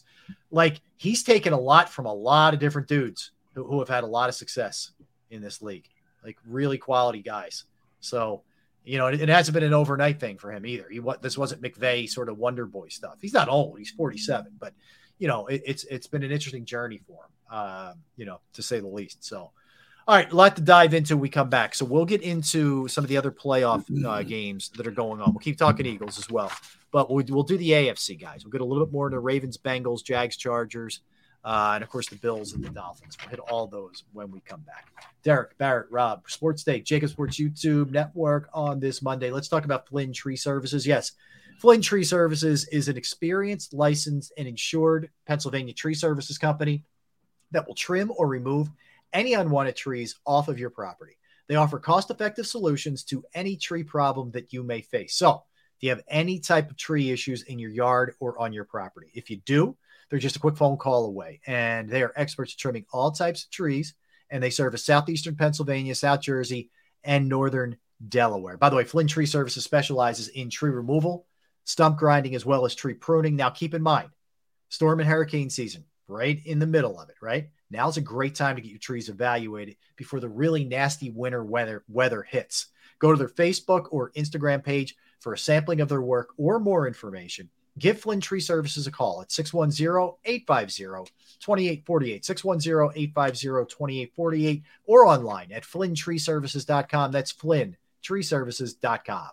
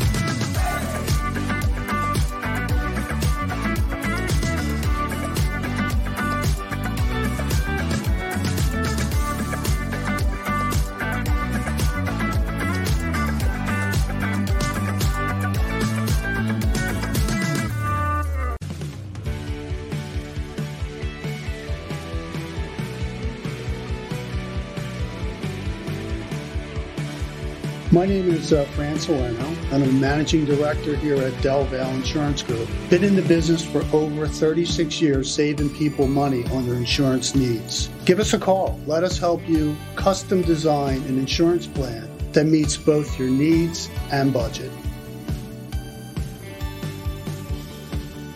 Since 1977, it's always been about you, the community, at Rafferty Subaru. And through the Subaru Love Promise, we prove we care by supporting charities like So Good Now.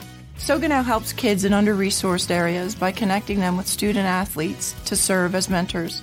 We remove barriers so athletes can help youth in the corners of our communities where light and love are needed most. When you choose Rafferty Subaru, you help organizations like So Good Now. It's all about you at Rafferty Subaru. Go for the beers. Go for the cheers.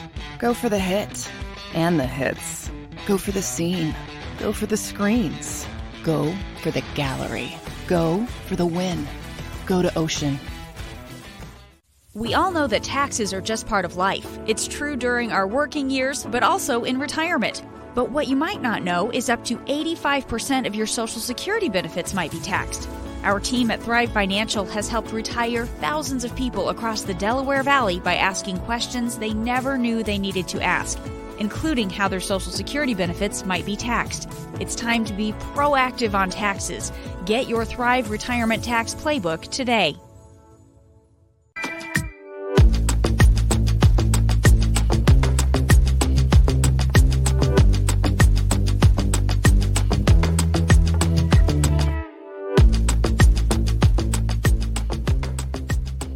Post-game show with Seth Joyner. I knew that they had a running game. Derrick Gunn. He has put in the effort. Devin Caney. Had we not won the Super Bowl, what would we be saying? And Mike Missinelli. Well, you know who Philly is. Post-game, now streaming on the 6ABC family of apps.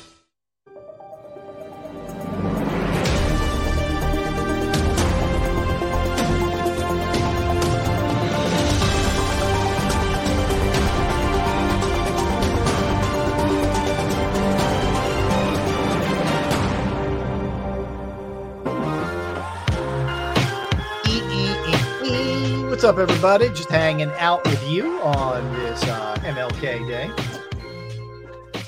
Coming off of a wild card weekend. We got the divisional rounds coming up starting on Saturday. Let me give everybody the schedule before we that's the upcoming schedule. Of course, we know there's a game tonight, which is a biggie, for sure. Cowboys the line's up to 3, guys, are 3-point favorites at Tampa. Important note here in this one, Ryan Jensen is playing. He's activated. Yep. So Brady gets a center back. So that's something to keep your eye on in this game, because that's where, of course, a lot of the pressure's been coming from this year. That's huge. Yeah, it's an area, Barrett, any quarterback, but especially one that isn't super mobile in terms of getting out of the pocket. Brady's mobile in pocket. But that's where he has problems, man. Stuff right in his grill. That takes a lot of that pressure off of him in terms of standing in the extra second if he has to up the middle, more so than anything else. And, we know he's the fastest still in the game in terms of getting rid of the football. But when you got a Pro Bowl center like Ryan Jensen in front of you, and that's going to help him even more so, especially against the porous Dallas pass secondary. Yeah, no question. I think that evens the game up a little bit. It's amazing how a center or a right tackle in Lane Johnson's case can make so much difference when we talk about the glorified positions like the quarterback, wide receiver, running back, those being the game change positions. But for teams like that, it's a center and a right tackle. I just still can't get over the fact of the Eagles' record when Lane Johnson is absent compared to when he plays. I've never heard anything like that. It is crazy. So the plan with Lane is he wanted to get out there and do some things on Friday, which he did. And he said at least when he came off the practice field, he wasn't feeling that sore. So everybody had the weekend off. He's going to practice this week. He's going to ramp up like this is a real, like no holds bars. He's going to go. Thursday is the most active practice that they have. He said he'll have a real good idea of where he's at, because he's also trying to do this without, taking chemical help. You know what I'm saying? So he's trying not to get through it as far as that goes. I'm not saying he won't get a little help on Saturday night, but he's going to see where he is after that. But that's the plan. And you're right. The record is way different. Just look at this is going to be such a tough road to hoe for Cincinnati. If you're down 3 starting offensive linemen, I know Burrow's phenomenal, but that's a hard thing to do, man. I don't care who it is. So Brady getting him back tonight is big. That is for sure. So that's the game tonight. So the way that it sets up going forward here for the divisional round, 4:30 Saturday. This is the game before the Eagles. It's the Jaguars and the Chiefs. It's Doug Peterson against Andy Reid. That game's in Kansas City. Then 8:15, it's the Giants and the Eagles. Then the Sunday game, the early game, Bengals and the Bills. That game's in Buffalo. Ooh, that's going to be a good one. Yeah, that's 3 o'clock. And then 6:30 is to be determined, either one of these teams tonight versus the 49ers. So that's what the schedule looks like. You got 2 and 2, 2 each day. So great time of year, man. Great time of year. But the fact that we have one to look forward to tonight is so awesome too. Yeah, I'll be watching from Doolin's. Russ, I'm about to send you the flyer. Where is it, Barrett? I need with the address. Yeah, I'm gonna send the flyer to you. Let me All right, send it to me, man. All right, so looking forward to that tonight. But that's gonna be a lot of fun. And then so that's what we have this weekend. So let's look back at a couple things here, guys. The game we didn't really get into much, really a ton, was the 49ers and the Seahawks. We got into it a little bit, but I guess what we really have to do is just stop with the Brock Purdy's going to fall off a cliff thing. I just don't think he's going to. I'm not saying he's not going to play as perfect as he's playing now, where he's not turning the ball over, but he's got that. He's very calm and collected and cool. Like, I don't know if the moment's too big for him. It doesn't matter with the moment. It doesn't matter how he's playing. You just got to make sure you play better than he's playing. And to me, that notion of, all right, eventually he's going to play like a rookie. I don't care how he plays. I mean, it depends on what you do, what you play, how you go about your business. He could, it doesn't matter what you think this rookie is doing. Now, you could throw some different looks at him, see if you can confuse him that way.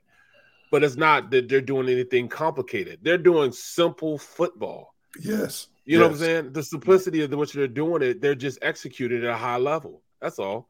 Yeah. You can do it when you have that type of speed too. Yeah. Right. They've got speed everywhere on that field.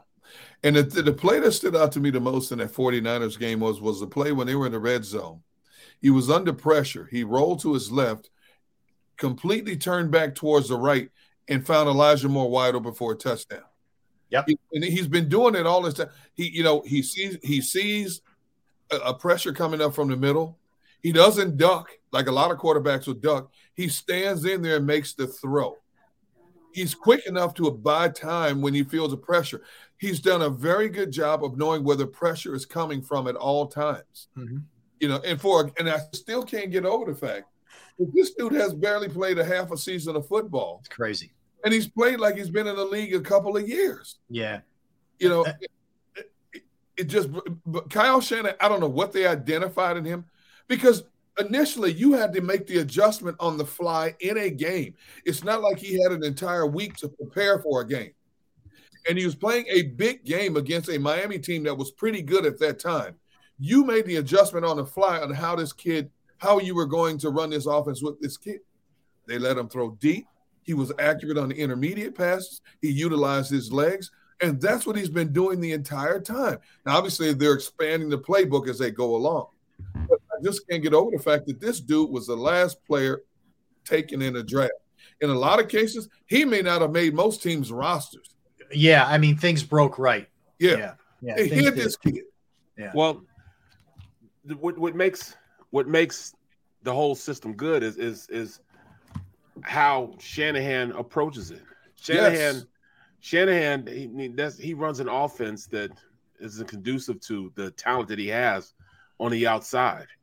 I mean, he runs unconventional run plays that are regular run plays. They just have people running them in different positions, like a receiver playing running back position or line up at the running back position. You have a tight end that'll play fullback, that'll line up at wide receiver. You have, an outside guy that'll run reverse. He just runs simplistic stuff, but he has different people that are good enough athletes to run them at different places.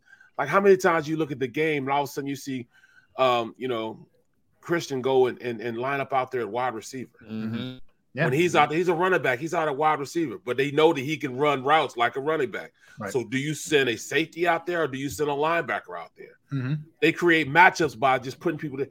All right, you're going to put Kittle out there at the slot position. You put Kittle slot, you put a linebacker on him, he's going to outrun a linebacker. Put a safety on him, he's going to out-muscle a safety. Yeah. So, he creates those matchups just by how he has the versatility and all the athletes that he has on, on that side of the ball. And you got a healthy Debo now. And by the way, what was that knucklehead doing trying to twist his ankle? Yeah, come on, man. Seriously. On, dude. Like, and all that did was just set them off. Like they were out of their mind after that, crazy. We saw that earlier this season. I can't remember which game. AJ Brown. AJ Brown. That's what it was. Brown. Yeah, it was against took an extra twist. It was against the Titans. A kid that was on the roster. He was a safety on the roster. Yeah. Of the Eagles. Yeah. I forget his name, but that means, come on, man, just play football, man. Don't be dirty, man. You just play the game. But obviously, Debo's back, Kittle's healthy, the McCaffrey addition. There's a lot of Ayuk. Ayuk is resurrected himself after being left on the bench. Yes. All of a sudden, he's back. They are fast across the board. They are fast. Yeah. But you're right, Barrett. They're multiple, is what they are. Right. They just do a lot of different things. Exactly. And I don't think Elijah Moore gets enough respect for what he does for that offense in terms of running between the tackles, catching the ball out of the backfield, stepping up, taking a block. I think, obviously, if you mention the top 10 running backs in the game today, he's not going to be mentioned among them. But he's a complete back as you'll see in the NFL right now. Who'd you say? Elijah Moore, the running back for San Francisco. What's his name? Elijah Mitchell. Elijah Mitchell. Yeah, Mitchell. Elijah Mitchell. Yeah. Yep. He's as complete a back as there is in the National Football League for what he's asked to do. Bro, is when you have that much versatility, you can put guys everywhere. And people think that it's complicated. They're the same plays, just run by different people. Mm-hmm. You know what I'm saying? And that's what makes it look like it's complicated, but it's really not. It's really not at all. So they win, and when we haven't even talked about their defense, which is just unbelievable. So they take care of business again. This was a game, into the third, and then they pulled away, and it was really the least competitive game of the weekend, right? I mean, well, for the second half, the second half, yeah. So we had what? We had 4.5 games of very competitive football. No question. 4.5 games. So they handle their business. 5.5 games, rather. 5.5 games. Couple other odds and ends here, just to sort of jump around, and we'll get into the AFC in a minute here. But the J.K. Dobbins comments after the game were strange to me. Like he comes out, he's unhappy with his role. He doesn't think he's getting the ball enough. Now he was running really well when he got the ball last night. He's good. He's healthy. Yes, he is. Yep. Got the knee cleaned up and all that. So I don't necessarily disagree with him wanting the ball, of course, and he's a competitor and he's a gamer and all that. But dude, you don't. After the game, he says, "If I would have gotten the ball on that last drive, the one where Huntley fumbled, we would have scored." Then he says, "If Lamar was the quarterback, we would have won." Like, dude, come on, man. I get you're frustrated in the moment, but whether you're intended or not, it's a shot at Tyler Huntley, which is not cool. The guy's a backup quarterback, and B, it's a bad look for the entire team. Like, and maybe this is his way of saying, "Trade me." If that's what he's trying to do, maybe he's playing a long game. I don't know, but it's a bad look. I guarantee you, as soon as John Harbaugh found out about that comments, he had a one-on-one conversation with Dobbins. John Harbaugh does not put up with that kind of stuff. No, not at all. He's not to the level of his brother, as animated or verbose as his brother. Very guarded in what he says publicly, but I guarantee you, from what I know about John Harbaugh, they had a nice, quiet, closed-door discussion after that comment. That's a learning tool for a young player. Did he set out of frustration? Probably, because nobody thought Baltimore would have a chance to win that game, and they did. That one play turned the game around. No doubt. They had a chance to shock the world with a backup quarterback. Their defense played well for them. They did. And unfortunately, it didn't pan out. But that's a mistake you don't make. You don't turn on your teammate like that. You don't do that, no matter what you feel. And I'm sure there are other teammates in that locker room that felt exactly the same way, but they were smart enough not to say it publicly, and you weren't. Yeah. And I don't know if it's his way of even trying to throw support at Lamar. Like, I don't know what, but it's not the way it comes off. It comes off the wrong way. Whatever the intent was, it's not a good thing, to say the least. All right. This is another one that could be critical here going forward. So the Bengals left tackle, who's a stud, Jonah Williams, believed to have suffered a dislocated kneecap during the game against the Ravens, had an MRI to determine the damage. We don't know what it is or not. They can't, man. They're already down Kappa. Who else is hurt? They're down 3 guys now. They're down Kappa. They Leal Collins. That's right. Yep. And now him. That's a lot, man. It is a lot. That's a lot to ask. If it was another team other than Cincinnati, I'd say they'd be in dire straits. But I can't emphasize enough how much Joe Burrow got beat up in 2021. His offensive line was one of the worst O-lines in the game. They found a way to get to the Super Bowl. And even though they're going to be down possibly three starting offensive linemen moving forward, if Cincinnati loses this next game, they lost because they got beat. I think Zach Taylor and the organization has done a great job of adjusting when they've had to. I mean, that dude was sacked over 40 times in 2012. I mean, he got his brains beat, even got his brains beat out in the playoffs. Yeah. And they still found a way to emerge in the Super Bowl. Mm-hmm. So they'll find a way to get it done, which is as crazy as it sounds.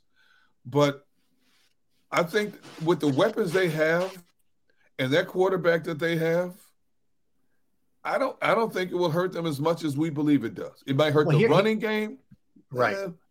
I don't think it'll hurt them overall. I'll tell you what's interesting. Buffalo really played down to the level of their competition. I think Buffalo got very fortunate. Like, that Miami team's not very good in my estimation. And they won. I wonder, I don't know what this looks like for Buffalo next week. Have they been riding too much of that emotional wave, with Hamlin and everything else that it maybe catches up to them a little bit in this game this week? I wonder. I do. It feels to me like this is setting up to be Kansas City's conference. Yes. It feels that way. Yes, it does. But I don't see a game in which, if they go head to head, do you really think that Buffalo could beat them twice in a row? Oof. See, that's the problem right there. Yeah, that's a good point. And Buffalo's handled Kansas City too. Right. So are you saying Kansas City and the Bengals? Yep. Yeah. Like who would you go with? I don't love Kansas City's defense. I like some parts of it, Chris Jones, et cetera. But I don't love their defense overall. I just love Chris Jones. Yeah. That's it. Yeah. Oh, no. Take that back. Woo. I wish I had that linebacker from Mizzou. What's his name? Bolt? Oh, yeah. He's good. Nick Bolt? Yeah, he's good. I'll tell you who's really come on for them, too. Karlaftis, the kid out of Purdue. Yeah, I didn't want him. You see his sack numbers in the last 5 games? Yeah. No. He's getting like 1 or 2 every game now. Wow. He's really come on. I thought I didn't think he was going to be that good. I didn't either. To be honest, I didn't either. Got off to a slow start. And I didn't realize it. He had a sack in one of their last games. I'm like, let me see what he's been doing lately. And he's come on. You're talking about Nick Bolton. Yeah, Barrett, he's a tackle machine. He's got 180 tackles, 9 for losses. What? Yeah, he's got 180 tackles, 2 sacks, 9 tackles for losses, 3 passes defense, 2 interceptions, and a forced fumble. The dude is a beast. I wanted him so bad, man. Yeah. No, he so can play. bad. He can play. Spagnuolo's defense has hit its stride. Yeah, it's starting to, right? Yeah. So Karlaftis, if you go back to November 27th, he's got a sack against the Rams, a sack against the Bengals, a sack against the Denver. He didn't get one in one game. Sack, half a sack. So he's really come on for them in terms of the pass rush. But yeah, we'll see. We'll see how that shakes out. The AFC is going to be a lot of fun to watch. So Miami is saying Tua back in 2023. You guys buying that? I am. Say it again. Tua will be back in 2023, according to the Dolphins. Oh, yeah. I am. Yeah. I mean, that's all he knows. That's all he wants to do is play football. Plus, he's so young. If this was a 37, 38-year-old quarterback, maybe the mindset would be different. But for a young guy, what is it, 23, 24, 25, whatever the case is, I think, as Barrett just said, this is his life. This is what he's dreamed of doing. You know, all these guys who are playing in the National Football League, it's what they've dreamed for. You're one of under 1,700 in a small fraternity to live this dream and to financially set your family up for life. Now, could there be long-term effects? Could he end up like a Jim Mike McMahon? Webster. like a Jim McMahon, where you can't go outside without sunglasses on. If memory lapses to the point families had to put GPS in his car wherever he goes because Jim McMahon has said sometimes he can't remember where he's driven, where he is, and that somebody has to come get him. That's the price you pay. That's the risk you take. That's the risk they all take for fame and glory. We can say a lot of negative things about the NFL, and rightfully so, how they treat the players, how they don't take care of the players' guaranteed money, long-term health effects. But the bottom line is there's one thing that's very clear. You know what you're getting into when you sign up for it. There is no gray area in terms of what you're getting into. You take that risk. You have decided in your life that this risk is worth taking.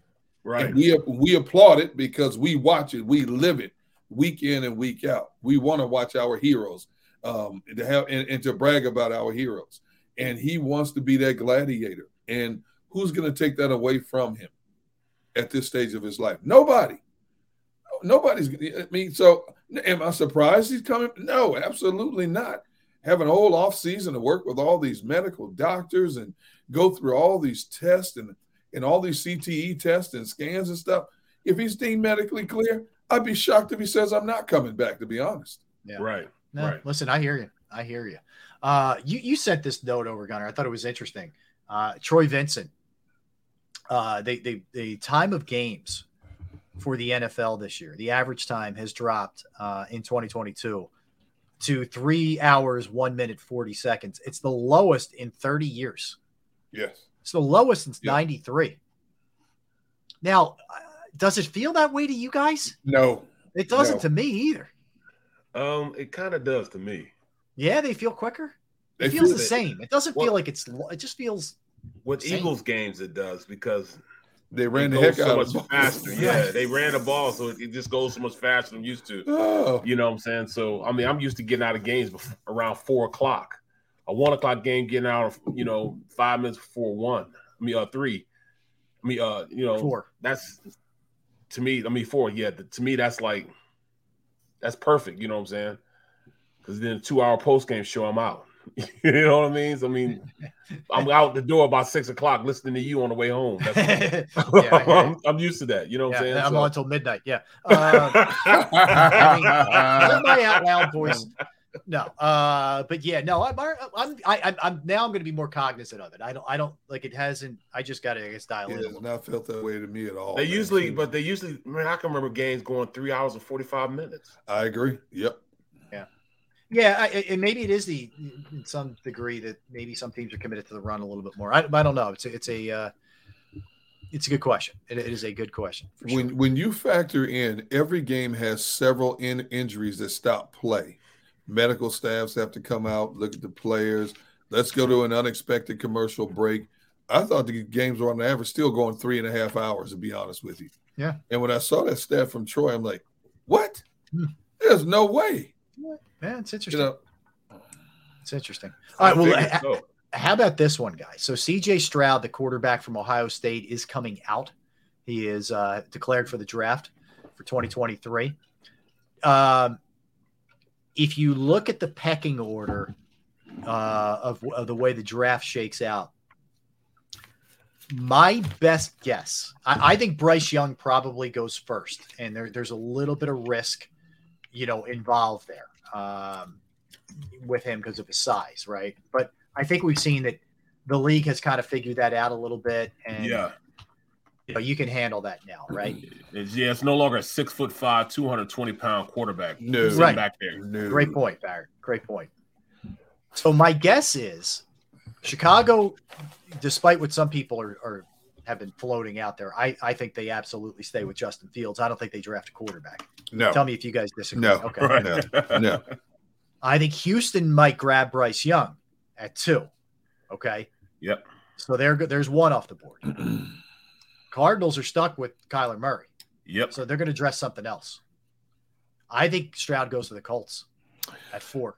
I don't disagree, but a lot. And once I saw this story earlier this morning, I started looking at all these draft boards. Football Focus has Stroud rated as the 5th best athlete overall.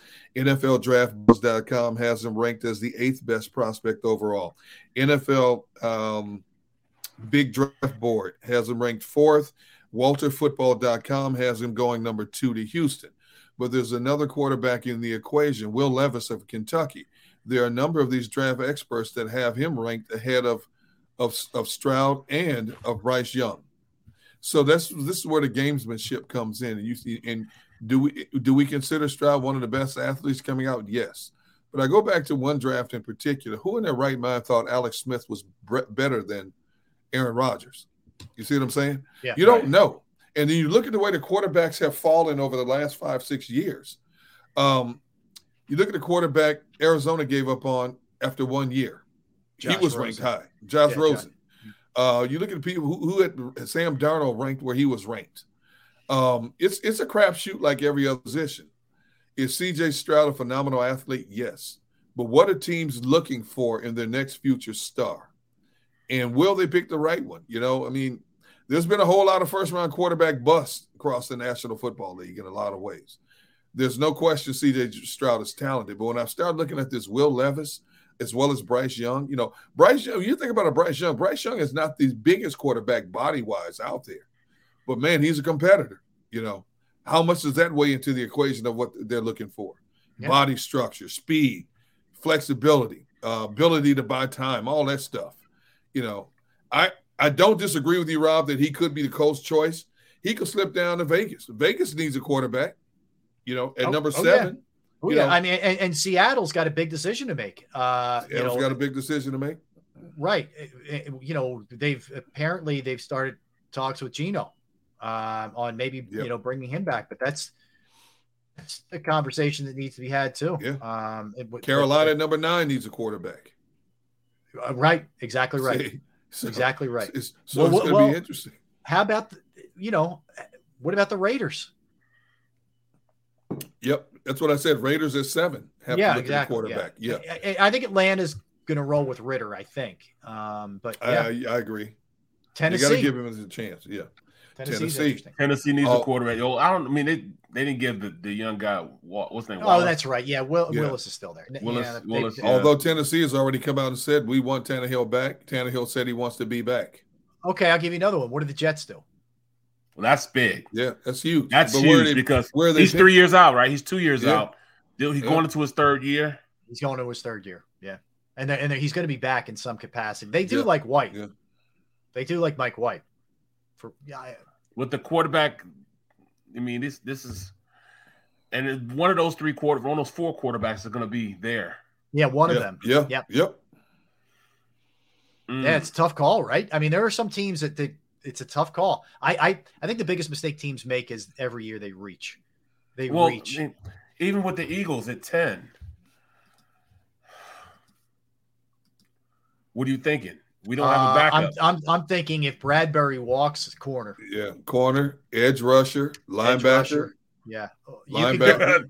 Safety. I think it's definitely defensive side of the ball. Yeah. Well, I mean, more than anything else, I'm looking at those other teams that may want to get to jump up and say, "What are you willing to give me here?" If you want to get up and try and get one. That could potentially get you 2 more first rounders. Well, considering the Eagles only have 4 or 5 picks in the entire draft this year, how he loves his draft capital. I think they have 1st, 2nd, 3rd, and after that they don't have a pick until the 7th round. Right. So how he loves this middle round draft capital as well. So who knows? Who knows? What they're thinking, but I think these 3 quarterbacks are the top 3 in the draft. Where I can't wait to see where they fall, how they fall, and why. Yeah, it's gonna be fun. It's definitely gonna be fun. All right, let's step aside, and when we come back, we'll dig a little bit deeper into the NFC side of things here and get into some of those games as well. We'll continue with the Eagles discussion. Also, a little later, Sixers and Flyers, both hot. That's for sure. We'll get into birthdays. We'll get into movies, all those things when we return. Don't go anywhere. Derrick Gunn, Barrett Brooks, Rob Ellis. We're Sports Take, Jacob Sports YouTube Network. I want to tell you about Razor Technology and cybersecurity because protecting data is a security imperative for businesses of all sizes. Choose a partner like Razor Technology with expertise in the latest threats and proactive tools to lock down every endpoint with zero trust approach that makes certain only authorized users gain access to your systems. Razor Technology delivers enterprise-wide insight into every component of a security plan across identity, devices, information, apps, and infrastructure with threat-prioritized recommendations. They design, deploy, manage, and monitor security solutions that enable modern business to safely communicate, collaborate, and thrive in the modern marketplace, whether they're working in person or remotely, on internal infrastructure or in the cloud, and in every possible hybrid arrangement. Choose Razor Technology to protect your digital assets, establish an organization-wide security posture, enforce safe practices for identity and access management, and secure hybrid and remote workforces. Call Razor Technology today at 866-797-3282, 866-797-3282, or visit them online at razor-tech.com. That's razor-tech.com.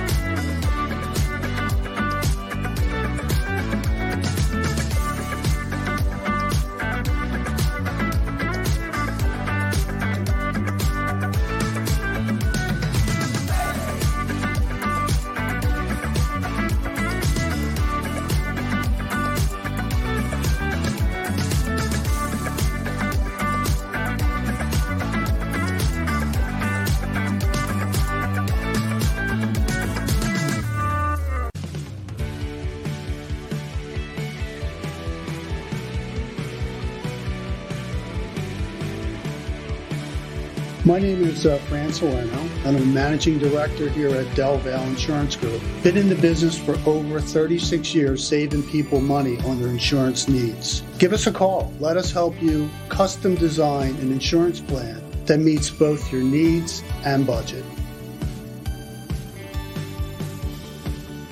Since 1977, it's always been about you, the community, at Rafferty Subaru. And through the Subaru Love Promise, we prove we care by supporting charities like So Good Now.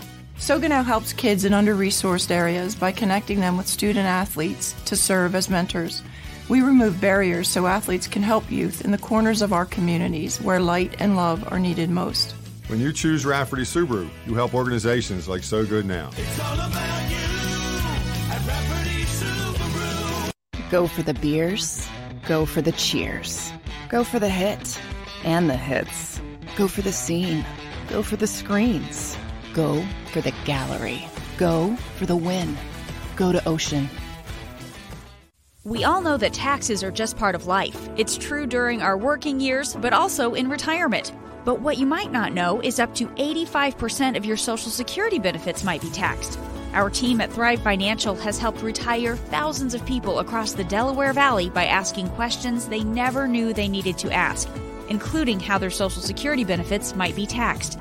It's time to be proactive on taxes. Get your Thrive Retirement Tax Playbook today.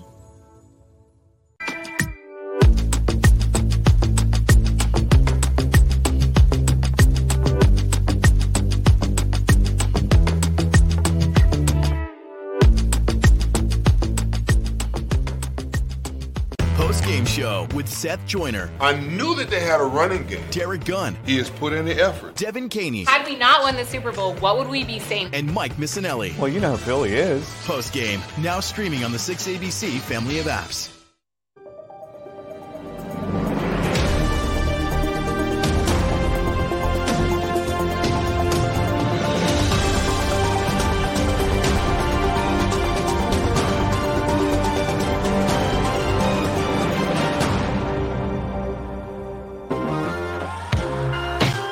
We're back. We're Sports Day. Yes, we are. Barrett Brooks, Derrick Gunn, Rob Ellis hanging out with you. We'll have David Murphy tomorrow, guys, from the Philadelphia Inquirer. Wrote an interesting piece kind of previewing the Eagles and the Giants today. So David will join us at 1 o'clock tomorrow. Looking forward to speaking with him. Who wins tonight? We didn't really get into who wins the game itself between the Cowboys and the Bucs. Game is in Tampa tonight. Who wins the game? Oh, I'm looking at like, I really want Dallas to play the 49ers. Okay. You really want Dallas to play the 49ers. So you think the Cowboys, you want or you think they'll win? I think they'll win. Okay. That just sounds so dirty. It did. I know it hurts. I know it hurts a little bit. To say, I like the Cowboys tonight too. I would prefer that the Bucs win, but I think the Cowboys do win tonight. What do you think, Derrick?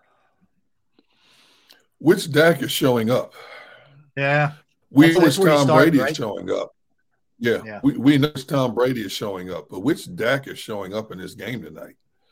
You know, that's huge in terms for the success or failure of Dallas in this game tonight. I still can't get over the fact this dude threw 15 picks in 12 games and 7 consecutive games. And when will he decide to throw that next pick? Early in the game, crucial point of the game. There's no question if Dak is on, they have the talent to beat Tampa Bay in this game. But because of what he has done all season long, and granted, taking into consideration there have been a number of those picks that were not his fault, ricocheting off players' hands and stuff like that, it still goes in the book as a pick, unfortunately. And Dallas lost the game they shouldn't have lost to Jacksonville. I don't know what to expect from Dak, but if push comes to shove, you're asking me who wins this game tonight. I say based on just talent, I'd have to lean towards the Cowboys. Yeah, I mean, right. He's thrown 15 interceptions in 12 games this year, a lot of pick sixes. If he doesn't have an interception on the slate, they win. But you just know, doesn't it just feel like this game is going to come down to a late Tampa drive? You know, and then you're like, here we go again. It just has the same kind of feel to it, like it always does with Brady. But I'll tell you what, though, I think Tampa's defense matches up better with going against the 49ers offense. You mean Tampa Bay's offense? I mean, Tampa Bay's off. No. Yeah. I'm talking you talking about if they advance. The 49ers offense. Oh, okay. And Tampa's defense. I think Tampa's even the linebacker play that they have is can keep up with everybody they have going on. Yeah. You know what I'm saying? Yeah. I don't know if they can get a pass rush though, but player for player, they can line up with them and play with that offense. Now, you got Tom Brady against that defense. I mean, that's an intriguing matchup. Intriguing matchup to me. When I look at Dallas, I just know Dallas can score. They'll be able to score against that defense. You know what I mean? I know that for a fact. Now, would that defense be able to stop? Would their defense be able to stop the 49er offense? I don't think so. Yeah, I just he's staying with this one tonight. I'll tell you the thing. If I'm the Cowboys, what I'm looking to do, I'm looking to establish Pollard a heck of a lot more than they have in some of these games lately. Yes. You know, and maybe he's hurt. And they're hiding something. I don't know. But if he's healthy, man, like that's the key to me for them is just get him going. Opens everything up. Everything else up. Yeah. You run him off the edges, man. He is so lightning quick off the edges. Run him until Tampa Bay takes it away from you. You know, say what you want to say about CeeDee Lamb, but CeeDee Lamb has really come on the latter part of the season. You know, they were calling him Mr. Drops for a while, and rightfully so. But CeeDee Lamb is taking his game to another level in the second half of the season. That dude's dangerous, you know. And I do like Dallas, you know, third receiver. I talk about him all the time. I just love this kid, Noah Brown, that they have as a receiver. Yep. More so than Michael Gallup, you know. And their tight end, Dalton Schultz, doesn't get a lot of notoriety. He's a solid tight end. He is good. Man, you know, he is he's good. a solid tight end. So the thing is, Tampa Bay can't run the football to save their lives. Do they find a running game against the porous Dallas run defense? You know. I don't know where Leonard Fournette went, man. What happened to him? He reported out of shape, and I don't know, man. You feel like he never got on track. Never got on track. And once you fall out of Brady's graces, it's hard to get back into his graces, bro. Yeah. So where he goes, the offense goes, and if he's like, you know, I don't want him running the rock anymore. He's not going to run the rock anymore. Yeah. No, you're right. It almost feels like Brady feel as though he's slighted by him. So since he feels that way, he's not giving them any opportunities to help him anytime soon. Yeah, that's cutting off your nose to spite your face, man. Right. If you have no running game, making your life really hard if you're Tom Brady. That's for sure. If there's one team that can overcome no running game, it's that dude Brady. Dude Brady, man. He'll throw 45, 47 passes like it's nothing. Yeah. He threw, again, we talked about it last week. The man at 45 threw 733 passing attempts. 45 years old and finished number 3 in the league in passing. Still ridiculous. So I expect him to try to throw the quick slants. He's going to take his shots deep all night long on this Dallas secondary. Yeah.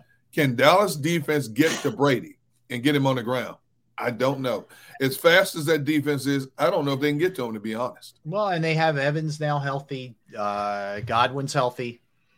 Yep. The younger tight ends have been okay. They've kind of stepped up a little bit for him. And he gets the ball out quicker than any quarterback in football. So if it's going to be tough for Dallas to get hits on him because you get Jensen back and you're getting the ball out quick. But that they're going to have to figure it out, because he's like Eli now. If you even breathe on him, he's going down. So if you you get close to him, he got a sack. That's what it comes down to. Right. If you're Dallas. But yeah, you're right. I can't wait to see this one. It's all about Dak. It's all about Dak in this game. I think when he throws one early, what's the confidence level going to be not only for him but his teammates, but for Kellen Moore to throw more borderline dangerous passes or passes that could be in high traffic areas? Maybe that changes everything. And don't forget, Todd Bowles is still one of the better defensive minds in the game. So what's he got cooking for this Dallas offense tonight? The record doesn't indicate it. The defense kept them in a lot of games when the offense was sputtering. And the defense was beat up. At one point, again, I think the defense was down like 4 starters at one point. Tampa Bay. Oh, yeah, because they had lost the big guy in the middle. They had lost a lot of guys. Let's see who's there now, because I don't know if they got everyone back. I know they're starting to get a lot of people back, but it was a short time there where they didn't have anybody that was playing for them. Like Vita Vea's still out. Vita Vea's still out. Yeah. That's a big one. But Hakeem Nicks has been healthy during this time. I just haven't seen Devin White and Levante David play as great as I saw him play last year, man. Last year they were just like unstoppable, man. Yeah. This year, I don't know. I mean, those big guys letting them get their hands on them or whatever. I don't know what's going on. Their secondary is healthy. They're ready. You know what I'm saying? Winfield's back. Yeah. Logan Ryan. Yeah. Logan Ryan, the Eastern kid who went to Eastern here over in Philly. I mean, over in New Jersey with my son. He went to school with my son. Logan Ryan plays safety for him. Other than that, they look like they're gonna be all right. Mm-hmm. I mean, Tampa Bay had the number 8th ranked defense in the league this year. I mean, and people got overlooked. I mean, they give up just a little over 100 yards a game and only 20 points a game. That's why they're in the playoffs. Is their defense more so than their offense in a lot of ways. Yeah. They only give up 324 yards a game. And a lot of times Dallas will play down to a competition. Dallas is not an offense that just, like a Kansas City offense, a Buffalo offense, a Cincinnati offense, that they're going to get their points. You never know with this Dallas offense what they're going to do week to week. Yeah. And Todd Bowles has the right mindset to know how to handcuff that Dallas offense. And that's why I said I picked the Cowboys to win the game, but I'm not 100% guaranteed when I make that prediction. Well, I mean, look, this could be Brady's last game in Tampa. Yep, could be. They lose. This is the healthiest. I will say this. This is the healthiest that this Dallas team has been, though. They've got everybody on board. Michael Gallup, Noah Brown, CeeDee Lamb, all healthy. T.Y. Hilton, healthy. Yeah. The young kid, Kavontae Turpin, he's healthy. Turpin, yeah. Yep. On the right tackle, Tyron Smith is playing well at right tackle. I thought he was left tackle. He's playing well at right tackle. He's kind of solidified that number 1 position there. Zach Martin's healthy. Connor McGovern's, they're healthy across the board. So what that tells me is they're going to be ready to play, man. They're going to be ready to play. All their defensive linemen are up and ready to play also. Yeah. All of them are there. I think Dallas wins. I do. Yeah. We're going to be sitting here tomorrow saying, how do we doubt Brady? But I think Dallas wins. And don't get that man the ball with 2 minutes left in the game, though. What's the spread on that game? Yeah, 3. 3.5. 3. Dallas 3.5. No. Dallas is 3. It's 3. It's even. Yeah, it's 3 even. Dallas is -3. Yep. Yep. Tampa was 8-9 on the year, 5-4 at home. Dallas was not good on the road. This game's in Tampa. Dallas was 4-4 on the road. So, look, it's going to be the old man against the team that has forever let everybody down. For the better part of 25 years, has come up small despite all their talk and all the other nonsense that goes along with it. So it's going to be a fascinating game tonight. Yeah. So the winner of that game will advance to take on San Francisco, and then the winner of that take on the winner of the Eagles and the Giants. Let back into this a minute. Do we think Brandon Staley gets bounced? Yes. He should.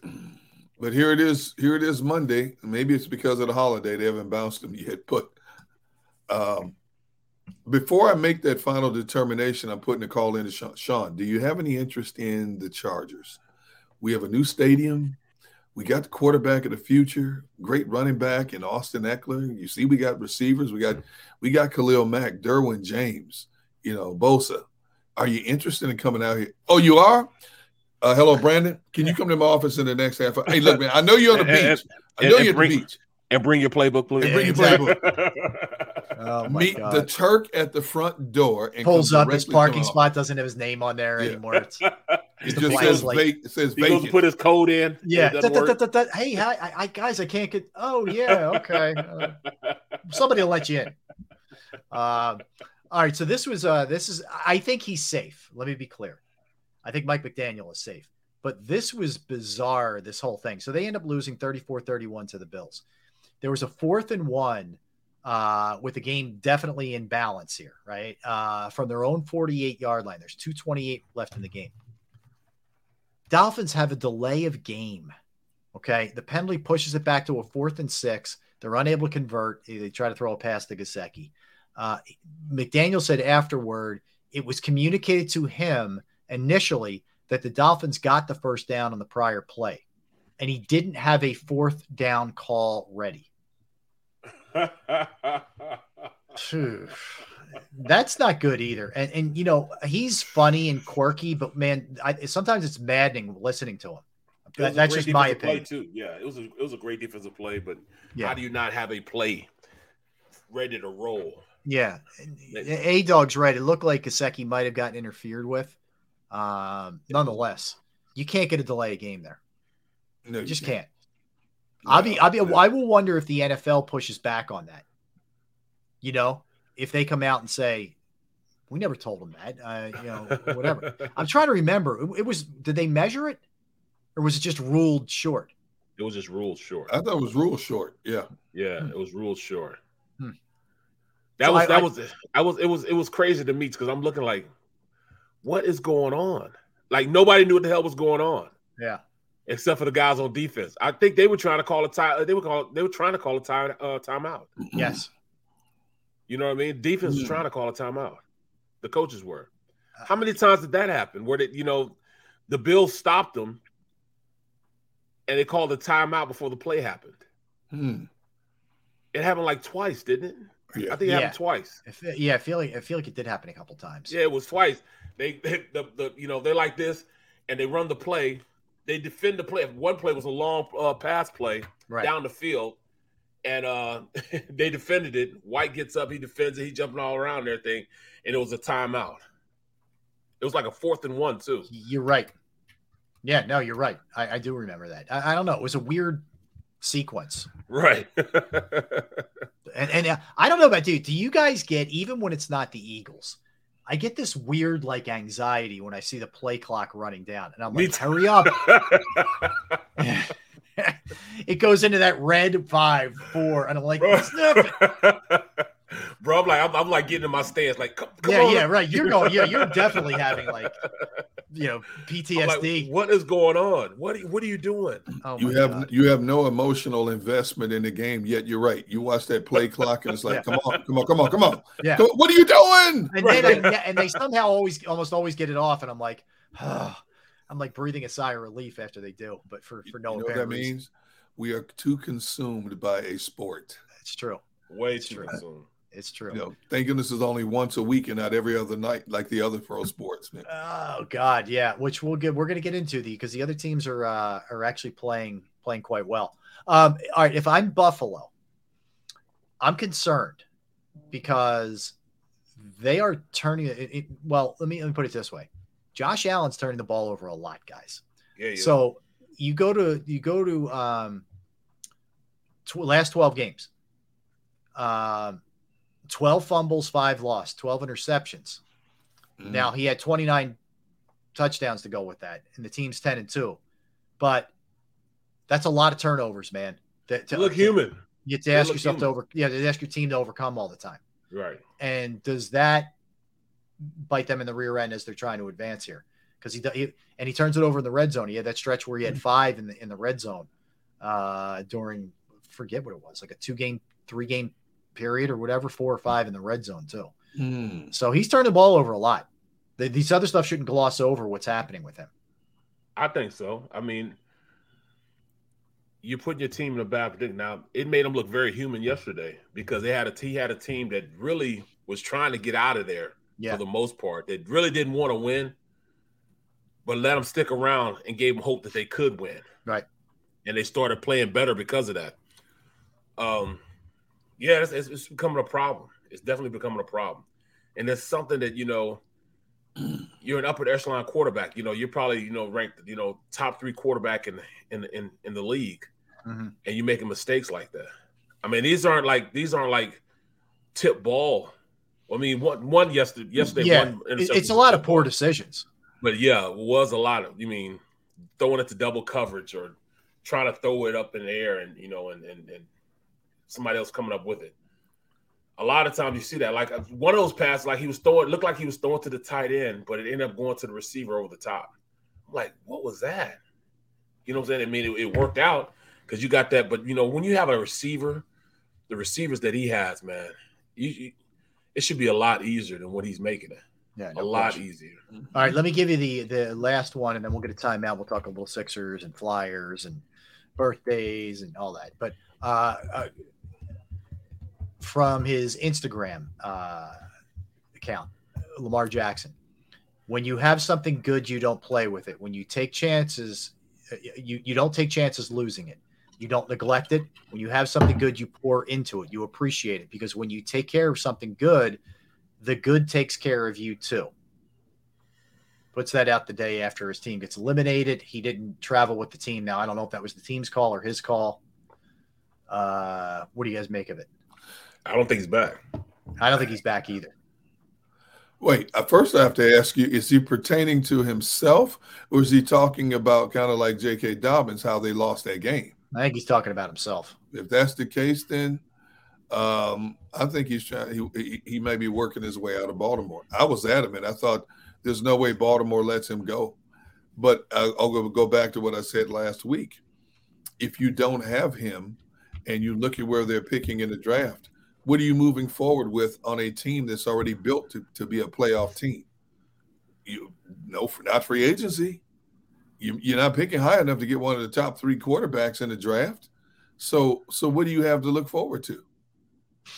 What are you telling these veteran players that you brought in that we're starting over? Are you in the mix to trade for one of these quarterbacks? Are you in the mix to draft somebody? Are you in the mix to sign somebody? Are you going to turn it over to Tyler Huntley and just try and put better weapons around him? If you do that, I don't know. It just feels like this is starting to really come apart, and it feels like it's a lot deeper than the surface from what we're seeing with him in the Ravens.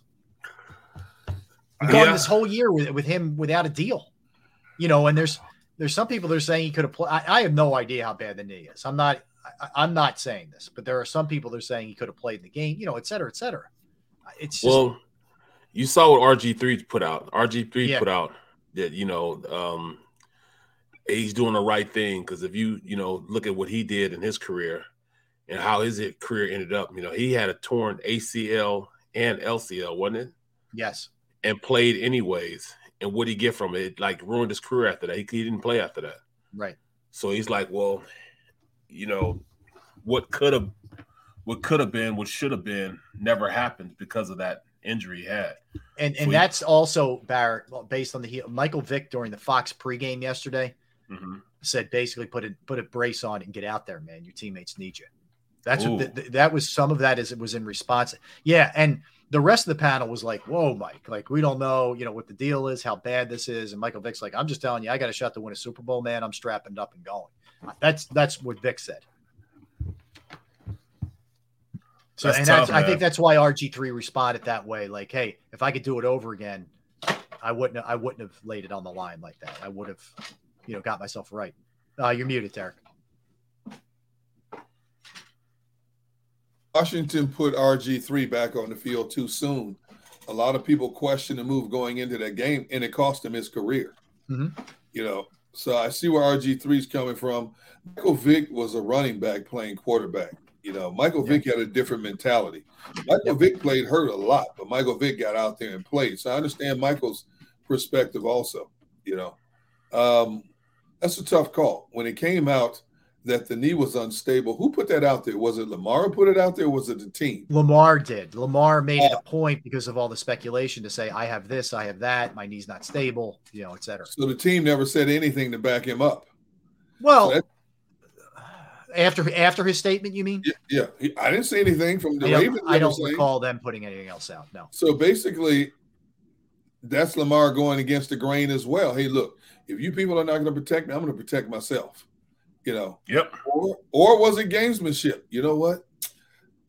You guys didn't want to pay me, so I don't know. But if that's the case, that's not a true leader then. If he did that, if he could have played but yet put it out there, that's not being a true leader as well. Yeah, but see, we don't know a lot of what goes on behind the closed curtain. Yeah, I mean, I don't know if the Ravens I didn't see if Harbaugh addressed this, but didn't say to him, hey, it's more of a distraction than it's worth. Just sit it out. Don't come. Or he chose not to go. If that was his choice, that's a bad look for me. It's definitely a bad look for you, especially as a contract year. Your team's in the playoffs. You got an opportunity to go forward. That's tough, man. But I mean, from a standpoint of just like what RG3 said, I mean, it's a double-edged sword. Yes, you want to go out there with your brothers, but once you go out there and you hurt yourself, you don't get any.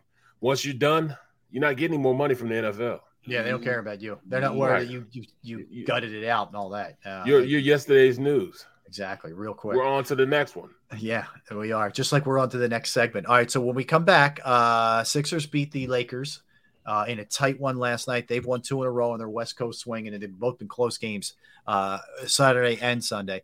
Flyers sweep out a home and home against the Capitals, and don't look now, but they've won 7 of 8. There you go. Yes. So we will talk some Flyers. We'll talk some birthdays. We'll talk some movies. We got a lot in store. We'll certainly circle it back to the Eagles as well. Don't go anywhere. That's Barrett. That's Derrick. I'm Rob. We're Sports Take, Jacob Sports YouTube Network. Right back.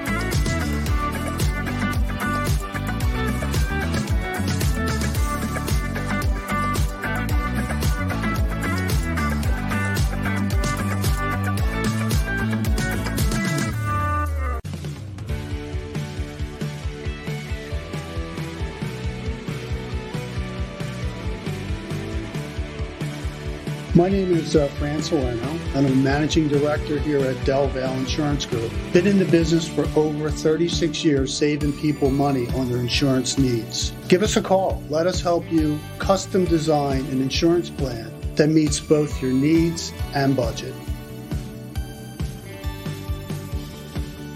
Since 1977, it's always been about you, the community, at Rafferty Subaru. And through the Subaru Love Promise, We prove we care by supporting charities like So Good Now. So Good Now helps kids in under-resourced areas by connecting them with student athletes to serve as mentors. We remove barriers so athletes can help youth in the corners of our communities where light and love are needed most. When you choose Rafferty Subaru, you help organizations like So Good Now. It's all about you at Rafferty Subaru. Go for the beers. Go for the cheers. Go for the hit and the hits. Go for the scene. Go for the screens. Go for the gallery. Go for the win. Go to Ocean.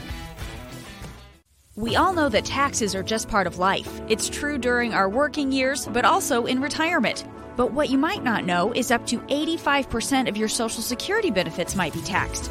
Our team at Thrive Financial has helped retire thousands of people across the Delaware Valley by asking questions they never knew they needed to ask, including how their Social Security benefits might be taxed. It's time to be proactive on taxes. Get your Thrive Retirement Tax Playbook today.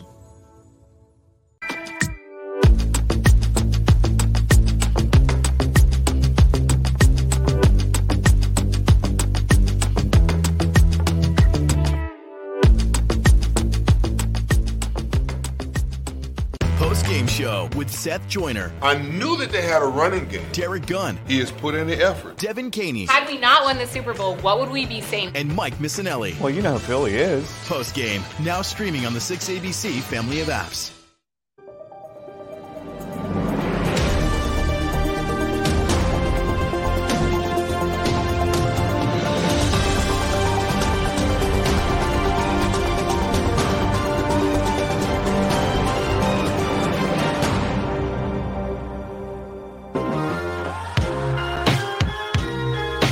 Roll into the final segment of Sports Take, Jacob Sports YouTube Network on this Monday. Thanks for hanging out with us on this Martin Luther King holiday of service. So, guys, let's look at the Sixers last night. They've won 2 in a row here on the West Coast swing. They beat Utah on Saturday in a really close one, and they beat the Lakers last night by a point in LA. A real back and forth kind of game. LeBron had a big game for the Lakers. Russell Westbrook had a big game for the Lakers. Joel played really well for the Sixers, and James Harden's been phenomenal so far on this trip. He really looks like he's hitting his stride, and they're hitting his stride together, those two. They look like the chemistry's real, and the jumper looks like it's back. He's got a little bit more burst, does James Harden. They played very good basketball over a really long stretch now. You know, mixed in a few bad losses here and there. The one to Oklahoma City last, Thursday, whatever, wasn't great. Mm-hmm. But for the most part, man, they've had some really good wins. Don't go too fast, James. We don't want you to stretch that hamstring. So don't accelerate too much, man. Keep it in check. Need you in April. He was questionable for last night. So was Tobias Harris, who didn't play in Utah, but both played. And Tobias was solid, but James was awesome last night. That's what you need from him. What, Barrett? I mean, he gave us 24 points, man. I mean, if I could get that out of him every single game, I mean, we'd be straight, bro. Him still being a distributor also. That's the thing. James is making it happen, bro. Say what you want to say, man. He had 13 assists. That's the thing. He's getting everybody involved. I'm giddy, dog. Yeah. I'm giddy. Yeah. You know what I'm saying? You're not going to hear me say anything bad about him right now. Think about the efficiency, Barrett. He goes 9 of 15 from the floor, 4 of 7 from 3, 2 of 2 from the free throw line. Also grabs 7 rebounds, has 13 assists and 24 points. And That's he wasn't an excellent playing, game. And he wasn't playing that old man game where he was trying to get fouled. No, he's kind of getting out of that. I've noticed like he's not doing the just run into a guy's chest. I got to get complaining. And flop. Yeah, he looks like he's adapting to the way the league's calling. Yes. Yeah. I mean, I'm happy, man. I'm smiling because of James Harden, bro. What I'm gonna say bad about him? Because if I say something bad about him now, he can be like, well, damn, man, what you want me to do? No, he's playing very well. He is. Yes. And I think he and Embiid are figuring each other out. There wasn't a ton of time together last year. And Embiid's been awesome. He had 35 and 11 last night, 4 assists. Extremely well. I know rare night where he wasn't great from the free throw line. He was 2 for 5. for the line, which is, or I'm sorry, he was 9 for 12 from the line, but which isn't like him. He usually doesn't miss free throws, but he was really good last night. Harris played well. Maxey looked 3 good. block shots. Yeah, Maxey looked good off the bench. They started Melton, and then Doc Rivers after the game said, well, we have 3 different starting lineups depending on the matchup. Okay. We'll see if it stays that way with Maxey coming off the bench, but it worked last night. Melton didn't give you anything, but Maxey played well off the bench. They're playing good basketball. I mean, Embiid's just a dominant dude as usual. Yeah. Unstoppable. Anywhere he is, he's unstoppable. Well, here's the thing. Take a peek at the standings right now. So the Sixers are tied. They're tied with Brooklyn, Milwaukee, and Cleveland for the second most wins in the conference at 27. Mm-hmm. They are now tied with the Bucks, both 27 and 16. Mm-hmm. They're only a half game back of the Nets for second place. So they're starting to climb here in the standings. Did we kind of just say like, all right, this is a bad basketball team? Because I'm starting to think like, damn, I was really, really wrong. Because I thought that this team was just out of sorts, that, you know, they wouldn't even be able to compete in the East. I don't think we said bad. We never said bad. I think what we said was it's a lot of, and it still is, show me. They're a show me team. Show me the playoffs. Right. But it looks more like the pieces fit. Now. Right. Well, that's the big thing right there. They do fit. You know what I'm saying? Like, and I still like, you know, I want Shake to have a little more time. Yeah. But yeah, he's not keeping Shake off the court, man. So, I mean, I think Doc is getting it together for the most part. Not saying Doc is the end-all cure-all. He's gonna be here for the next 10 years. But I'm just saying he's got those guys playing well together. I agree. Look, credit where credit's due. And we can keep knocking who they're playing and all that all we want, but they're winning. Right. They're winning, you know, whoever they're lining up in front of them. Tomorrow is going to be interesting. The Clippers are playing well. You know, they're going to get a Clipper team that started the season off, or actually they're not playing great right now, but they started the season off playing better. But at least, you know, when you're getting Paul George, and if these guys play Kawhi and some of the others, it'll be interesting to see what ends up happening there. But you know, again, I have to give them their props. I like what I'm seeing. I know everybody was watching the Bengals and the Bengals and the Ravens last night, but I was back and forth, and there was a lot of good moments in that game. It was a fun game. It was like LeBron was on. Lakers hadn't played, by the way, since Thursday, so they were well rested, and the Sixers were on a back-to-back, so they didn't necessarily have their legs. All the more reason why that's an impressive win. You know, it's tough in that league to play back-to-back.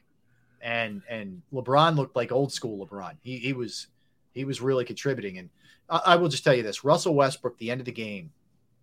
Why? Embiid's covering him, and he decides he's going to just go one-on-one when LeBron was having a great game. Find LeBron James, dude. Give the ball up. You know, and he tries to drive. He loses it at one point. He claimed Embiid was holding him. Embiid George Niang comes over, helps, blocks the shot, and that was the last possession of the game. So if I'm their coach, Darvin Ham, I would have been ticked off. Darvin Ham said he was fine with the possession. I don't get that personally. Well, let me ask you this then: what did PJ Tucker do while he was out there? Because I didn't watch any of the game. I'm sorry, I watched football. I look at the stat line. Yeah, I see nothing but 3 points. Yeah, but he does every game. That's what he does. Yeah, I mean he doesn't score like he does. I was hopeful. He didn't rebound either. Well, that's what I was going to say. Here's the problem. Like, I didn't expect a lot scoring wise, you know, from him. But you can't play 24 minutes and not have a rebound. How is that possible? I can play for 15 minutes. Yeah. And at least get a rebound. You can't get me a steal. You can't get me a rebound. You can't have an assist in 24 minutes on the floor. Like, here's the scary part. And Barrett, the other thing is he's not closing games. You don't have him on the floor. Like, the notion was, hey, you're going to throw him on LeBron at the end of the game, and he's going to disrupt LeBron. Rivers doesn't trust him enough to even put him out there. He looks very cooked, you know, and he signed a 3-year deal.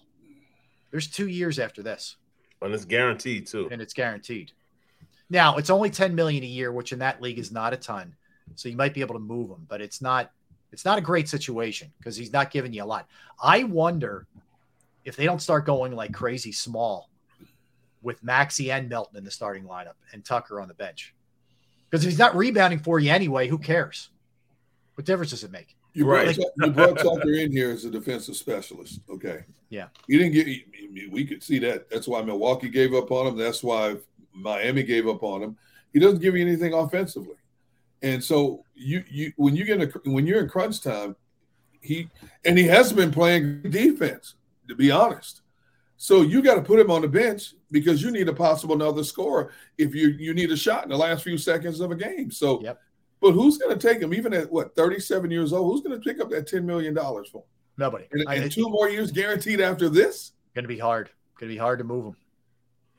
Yeah. I don't know. I mean, and let's face it, we all were excited when they made the move. They signed him. We said, okay, now, what's one thing the Sixers needed to upgrade? Was their defense. Defense. When they signed P.J. Tucker, we all applauded the move. But this has not been the P.J. Tucker that we hoped and thought we would see up to this point. We knew he wasn't going to give you many points. If he gives you 10 points in a game, that's a big plus for him.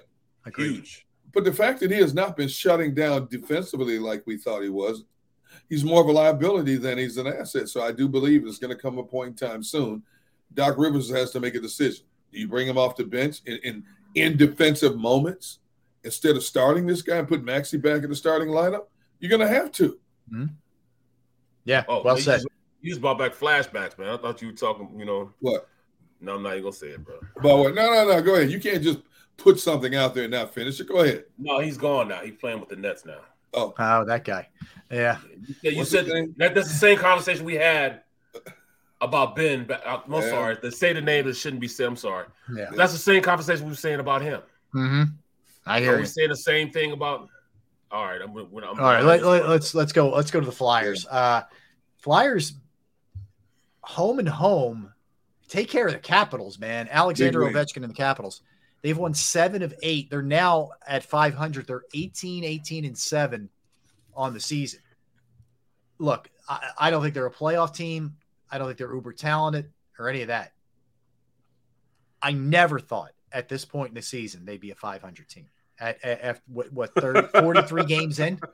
No shot in heck. You just took down one of the best teams in the East in back-to-back nights for a team that's devoid of talent.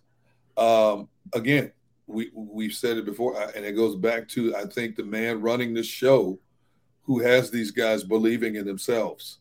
When you look at that roster, I'm surprised they've won 18 games up to this point in a lot of ways. But the bottom line is they're a 500 team now? Yeah. With a lot of hockey left to play. And I agree with you, Rob. I don't think on paper they are a playoff team, but if they keep playing like this, they may slip in the back door. Now, they may not go far, but that's part of that learning curve under a new coach. If we get in, do what we do, we learn from it, move on, get better for next season. Because I don't think there's anybody who watches hockey inside and out who believes the Flyers are a playoff team. But I think it's eye-opening that they just took down back-to-back games the Washington Capitals twice. I do too. That says a lot about what this team's mindset is right now. It feels like, I'm not doing a straight comparison to the Giants, but it's a team with not a lot of talent that I think the coach is getting the most out of. Absolutely. In that sense. And whether you like him or not, kudos to him for what he's doing with them. No, I agree. All right, let's hit the birthdays here. Got a decent amount. Birthdays? What about this? Aaliyah was born on this day in 1979. Of course, lost her in a plane crash at a very young age. 22 years old. 22. Lin-Manuel Miranda of Hamilton fame is 43 years old. Sade or Sadie. Sadie. 64 years young. It is taboo.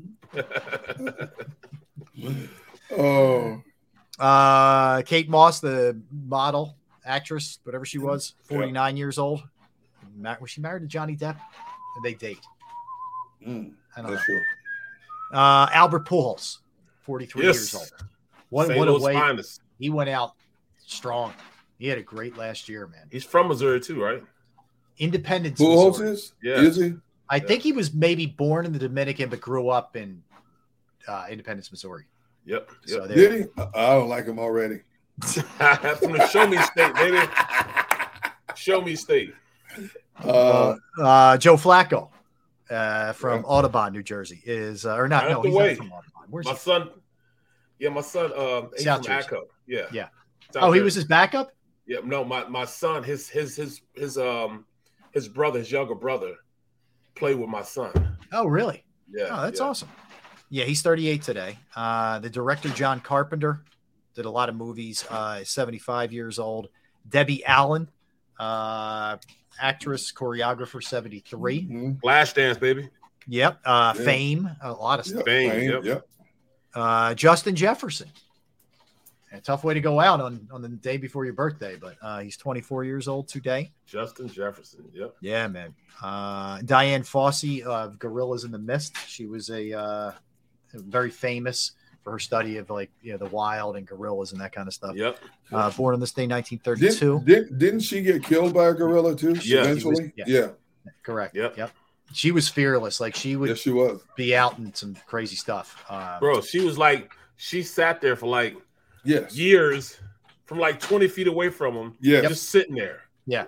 It got to the point that they used to come over and the baby start playing with her. And have brunch with her. Yeah, but she was warned repeated, and she always said, nope, this is the way I go, this is the way I go, but I love. She said that too. Yeah. Well, she was also threatened a lot of times by a lot of poachers because she was big in terms of saving the silverback gorillas.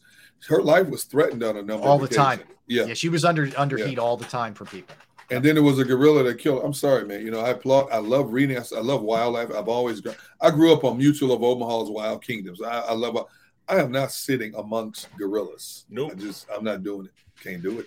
Yeah. Yeah. It's a shame. She was, I'm trying to think of what exactly happened, how she.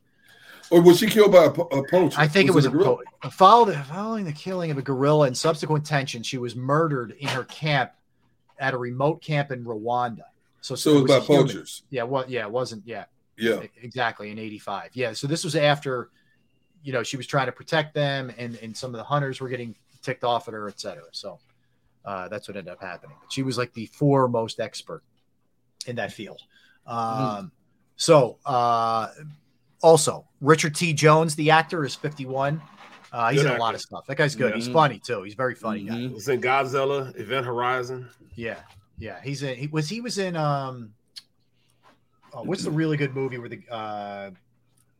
Taye Diggs is getting married? Oh God. Oh yeah. That's right. He's one of his best men in his buddies. It might have been the best man. Yeah. Roy Jones Jr., the boxer, is 54. One of my all-time favorites. Yep. Yeah. Dizzy Dean, born on this day in 1910. But that's all I got as far as the birthdays go. Well, former Eagle Nolan Carroll. Oh God. 36. Yeah. Remember him. The wrong Matthew, Casey Matthews, is 34. Yep. Always end up with the wrong brother. Right. You already said Jim Caldwell. Joe Horn. Okay. 51. Joe Horn. Yeah. Jonathan Allen, 28. Huh? What's the name? Tre'Davious White, who played yesterday, balled out, is 28. Yeah, he is good, man. Yep. So that's mine. Okay. How about you, Gunner? No, you hit all mine. All right. Birthdays, Along Came Polly with Ben Stiller and Jennifer Aniston. It's a very funny movie. Yeah, it is. My favorite scene of that movie is, Philip Seymour Hoffman when he's playing basketball in the park and he stinks and every shot's a brick and he's talking about making it rain and he's just throwing up bricks off the backboard the whole time. Jeez. That and when he eats the Indian food and he can't handle it and he's sweating at their date. Yeah, some good scenes from that one. Notorious came out in 2009. Great movie. Great Phenomenal. Yep. Really well done. And I'm drawing a blank on the actor's name, but the guy who played Biggie was great. Foxcatcher is an excellent movie based on the wrestler, and this all went down in Delaware too with the DuPont, John DuPont, and the wrestler who we ended up unfortunately killing. 21 Grams, very good movie, 2004. That's all right. I see that one. What else do we have? You got Mall Cop with Paul Blair from 2009. Paul Blair. Classic. Yes. Classic, too. Yeah. Kevin James. And then they make a Mall Cop 2 or 3. Yeah, like we needed a second one. Number 1 was fine. That was enough. You overdid it. You overextended yourselves with the second one. Yeah, be happy the first one made some money. Exactly. Right. Yeah. So. All right. Well, I thought this was pretty cool. So Zach Taylor, the Bengals coach, has this tradition. After the Bengals win, he goes to a local restaurant bar in Cincinnati and brings them a game ball. Did you guys see this tradition? So he goes to this place called the Blind Pig, which is right across the street from the team's facility in the stadium. And every time he goes there, he gets on the mic at the DJ booth and holds up a game ball for the people at the bar restaurant who watch the game there. And he did it again yesterday. Wow. That's pretty cool. That's pretty cool. You got, you're a head coach of a football team, but you're still an average guy. Mm-hmm. You can go. A lot of people wouldn't do that, man. Yeah. That's pretty cool. My boy Ray Rose would go to the turf club. Was he? Yeah, he was just getting tickets though. He wasn't. I don't think he was bringing game balls over there. Ray loved the OTB, man. Yeah, he did. Yeah, he did. I'd love to know what Ray's up to these days. He's in Texas right now. He's in Texas, living life, doing whatever he wants to do. He ain't got some healthcare problems, but Ray didn't take care of himself. Bro, I'll tell you a quick story about Ray. Like I said, I just broke my thumb. I got pissed off. I thought I got cut because we're in practice and something happened, and I start chasing my offensive line coach around. And I'm going to beat him. If I'd have caught him, it'd have been over. My career would have been over because I'd have beat him to sleep. That's how mad I was. Long story long, he kicks me out of practice. I go in. I'm packing my stuff up. The rest of the players, they break practice, they come in, ooh, B. Brooks, you out here, ooh. So I'm sitting there, everybody's go to meeting. I'm still sitting there. I know I'm cut, so I'm packing my stuff. He's, no, what you doing? I said, you just cut? What you mean, what you doing?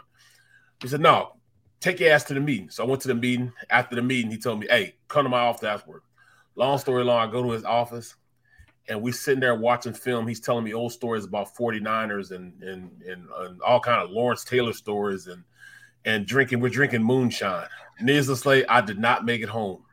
And I slept at the stadium, and I got up at like 5:30, 6 o'clock in the morning. Went in, steamed all that stuff out, and was ready to go to the next practice. Damn, man. The stuff you can do when you're 22, 23. Right. That's awesome. Yeah, Ray was different. All right, we got to roll. All right, so tomorrow we'll have David Murphy. We're gonna just wall to wall Eagles coverage of the Eagles Giants game every single day this week. So this is the place you want to be. That's for sure. This is the channel you want to be on in general. But I want to thank Xander Krause for producing the program. Everybody in the chat section, you guys are the best. Everybody streaming, everybody listening.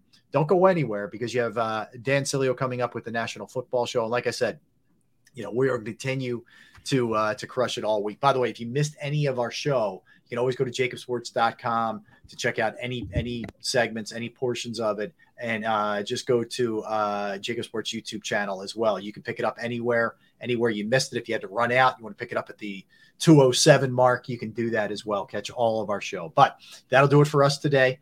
We're back at it tomorrow. Same bat time, same bat channel at noon for 3 hours of power. For D. Gunn, for Barrett Brooks, I am Rob Ellis. We are Sports Take. Thanks for hanging out with us today.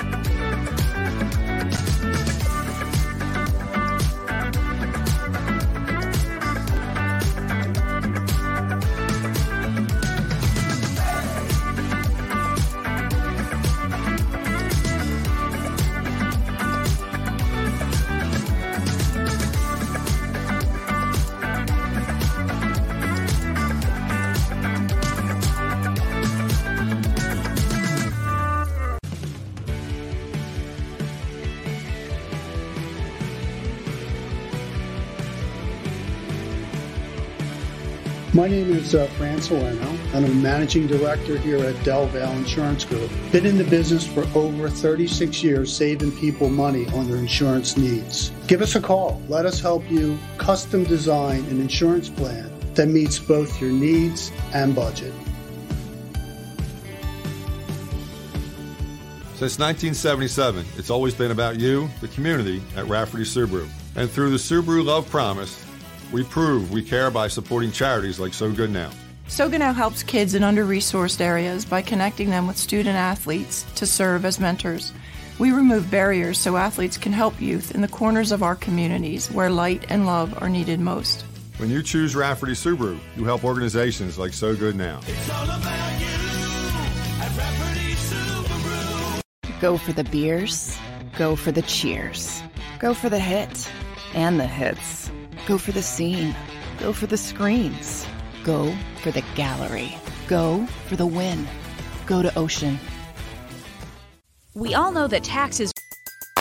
Everybody in your crew identifies as either Big Mac Burger, McNuggets, or McCrispy Sandwich. But you're the Filet-O-Fish Sandwich all day.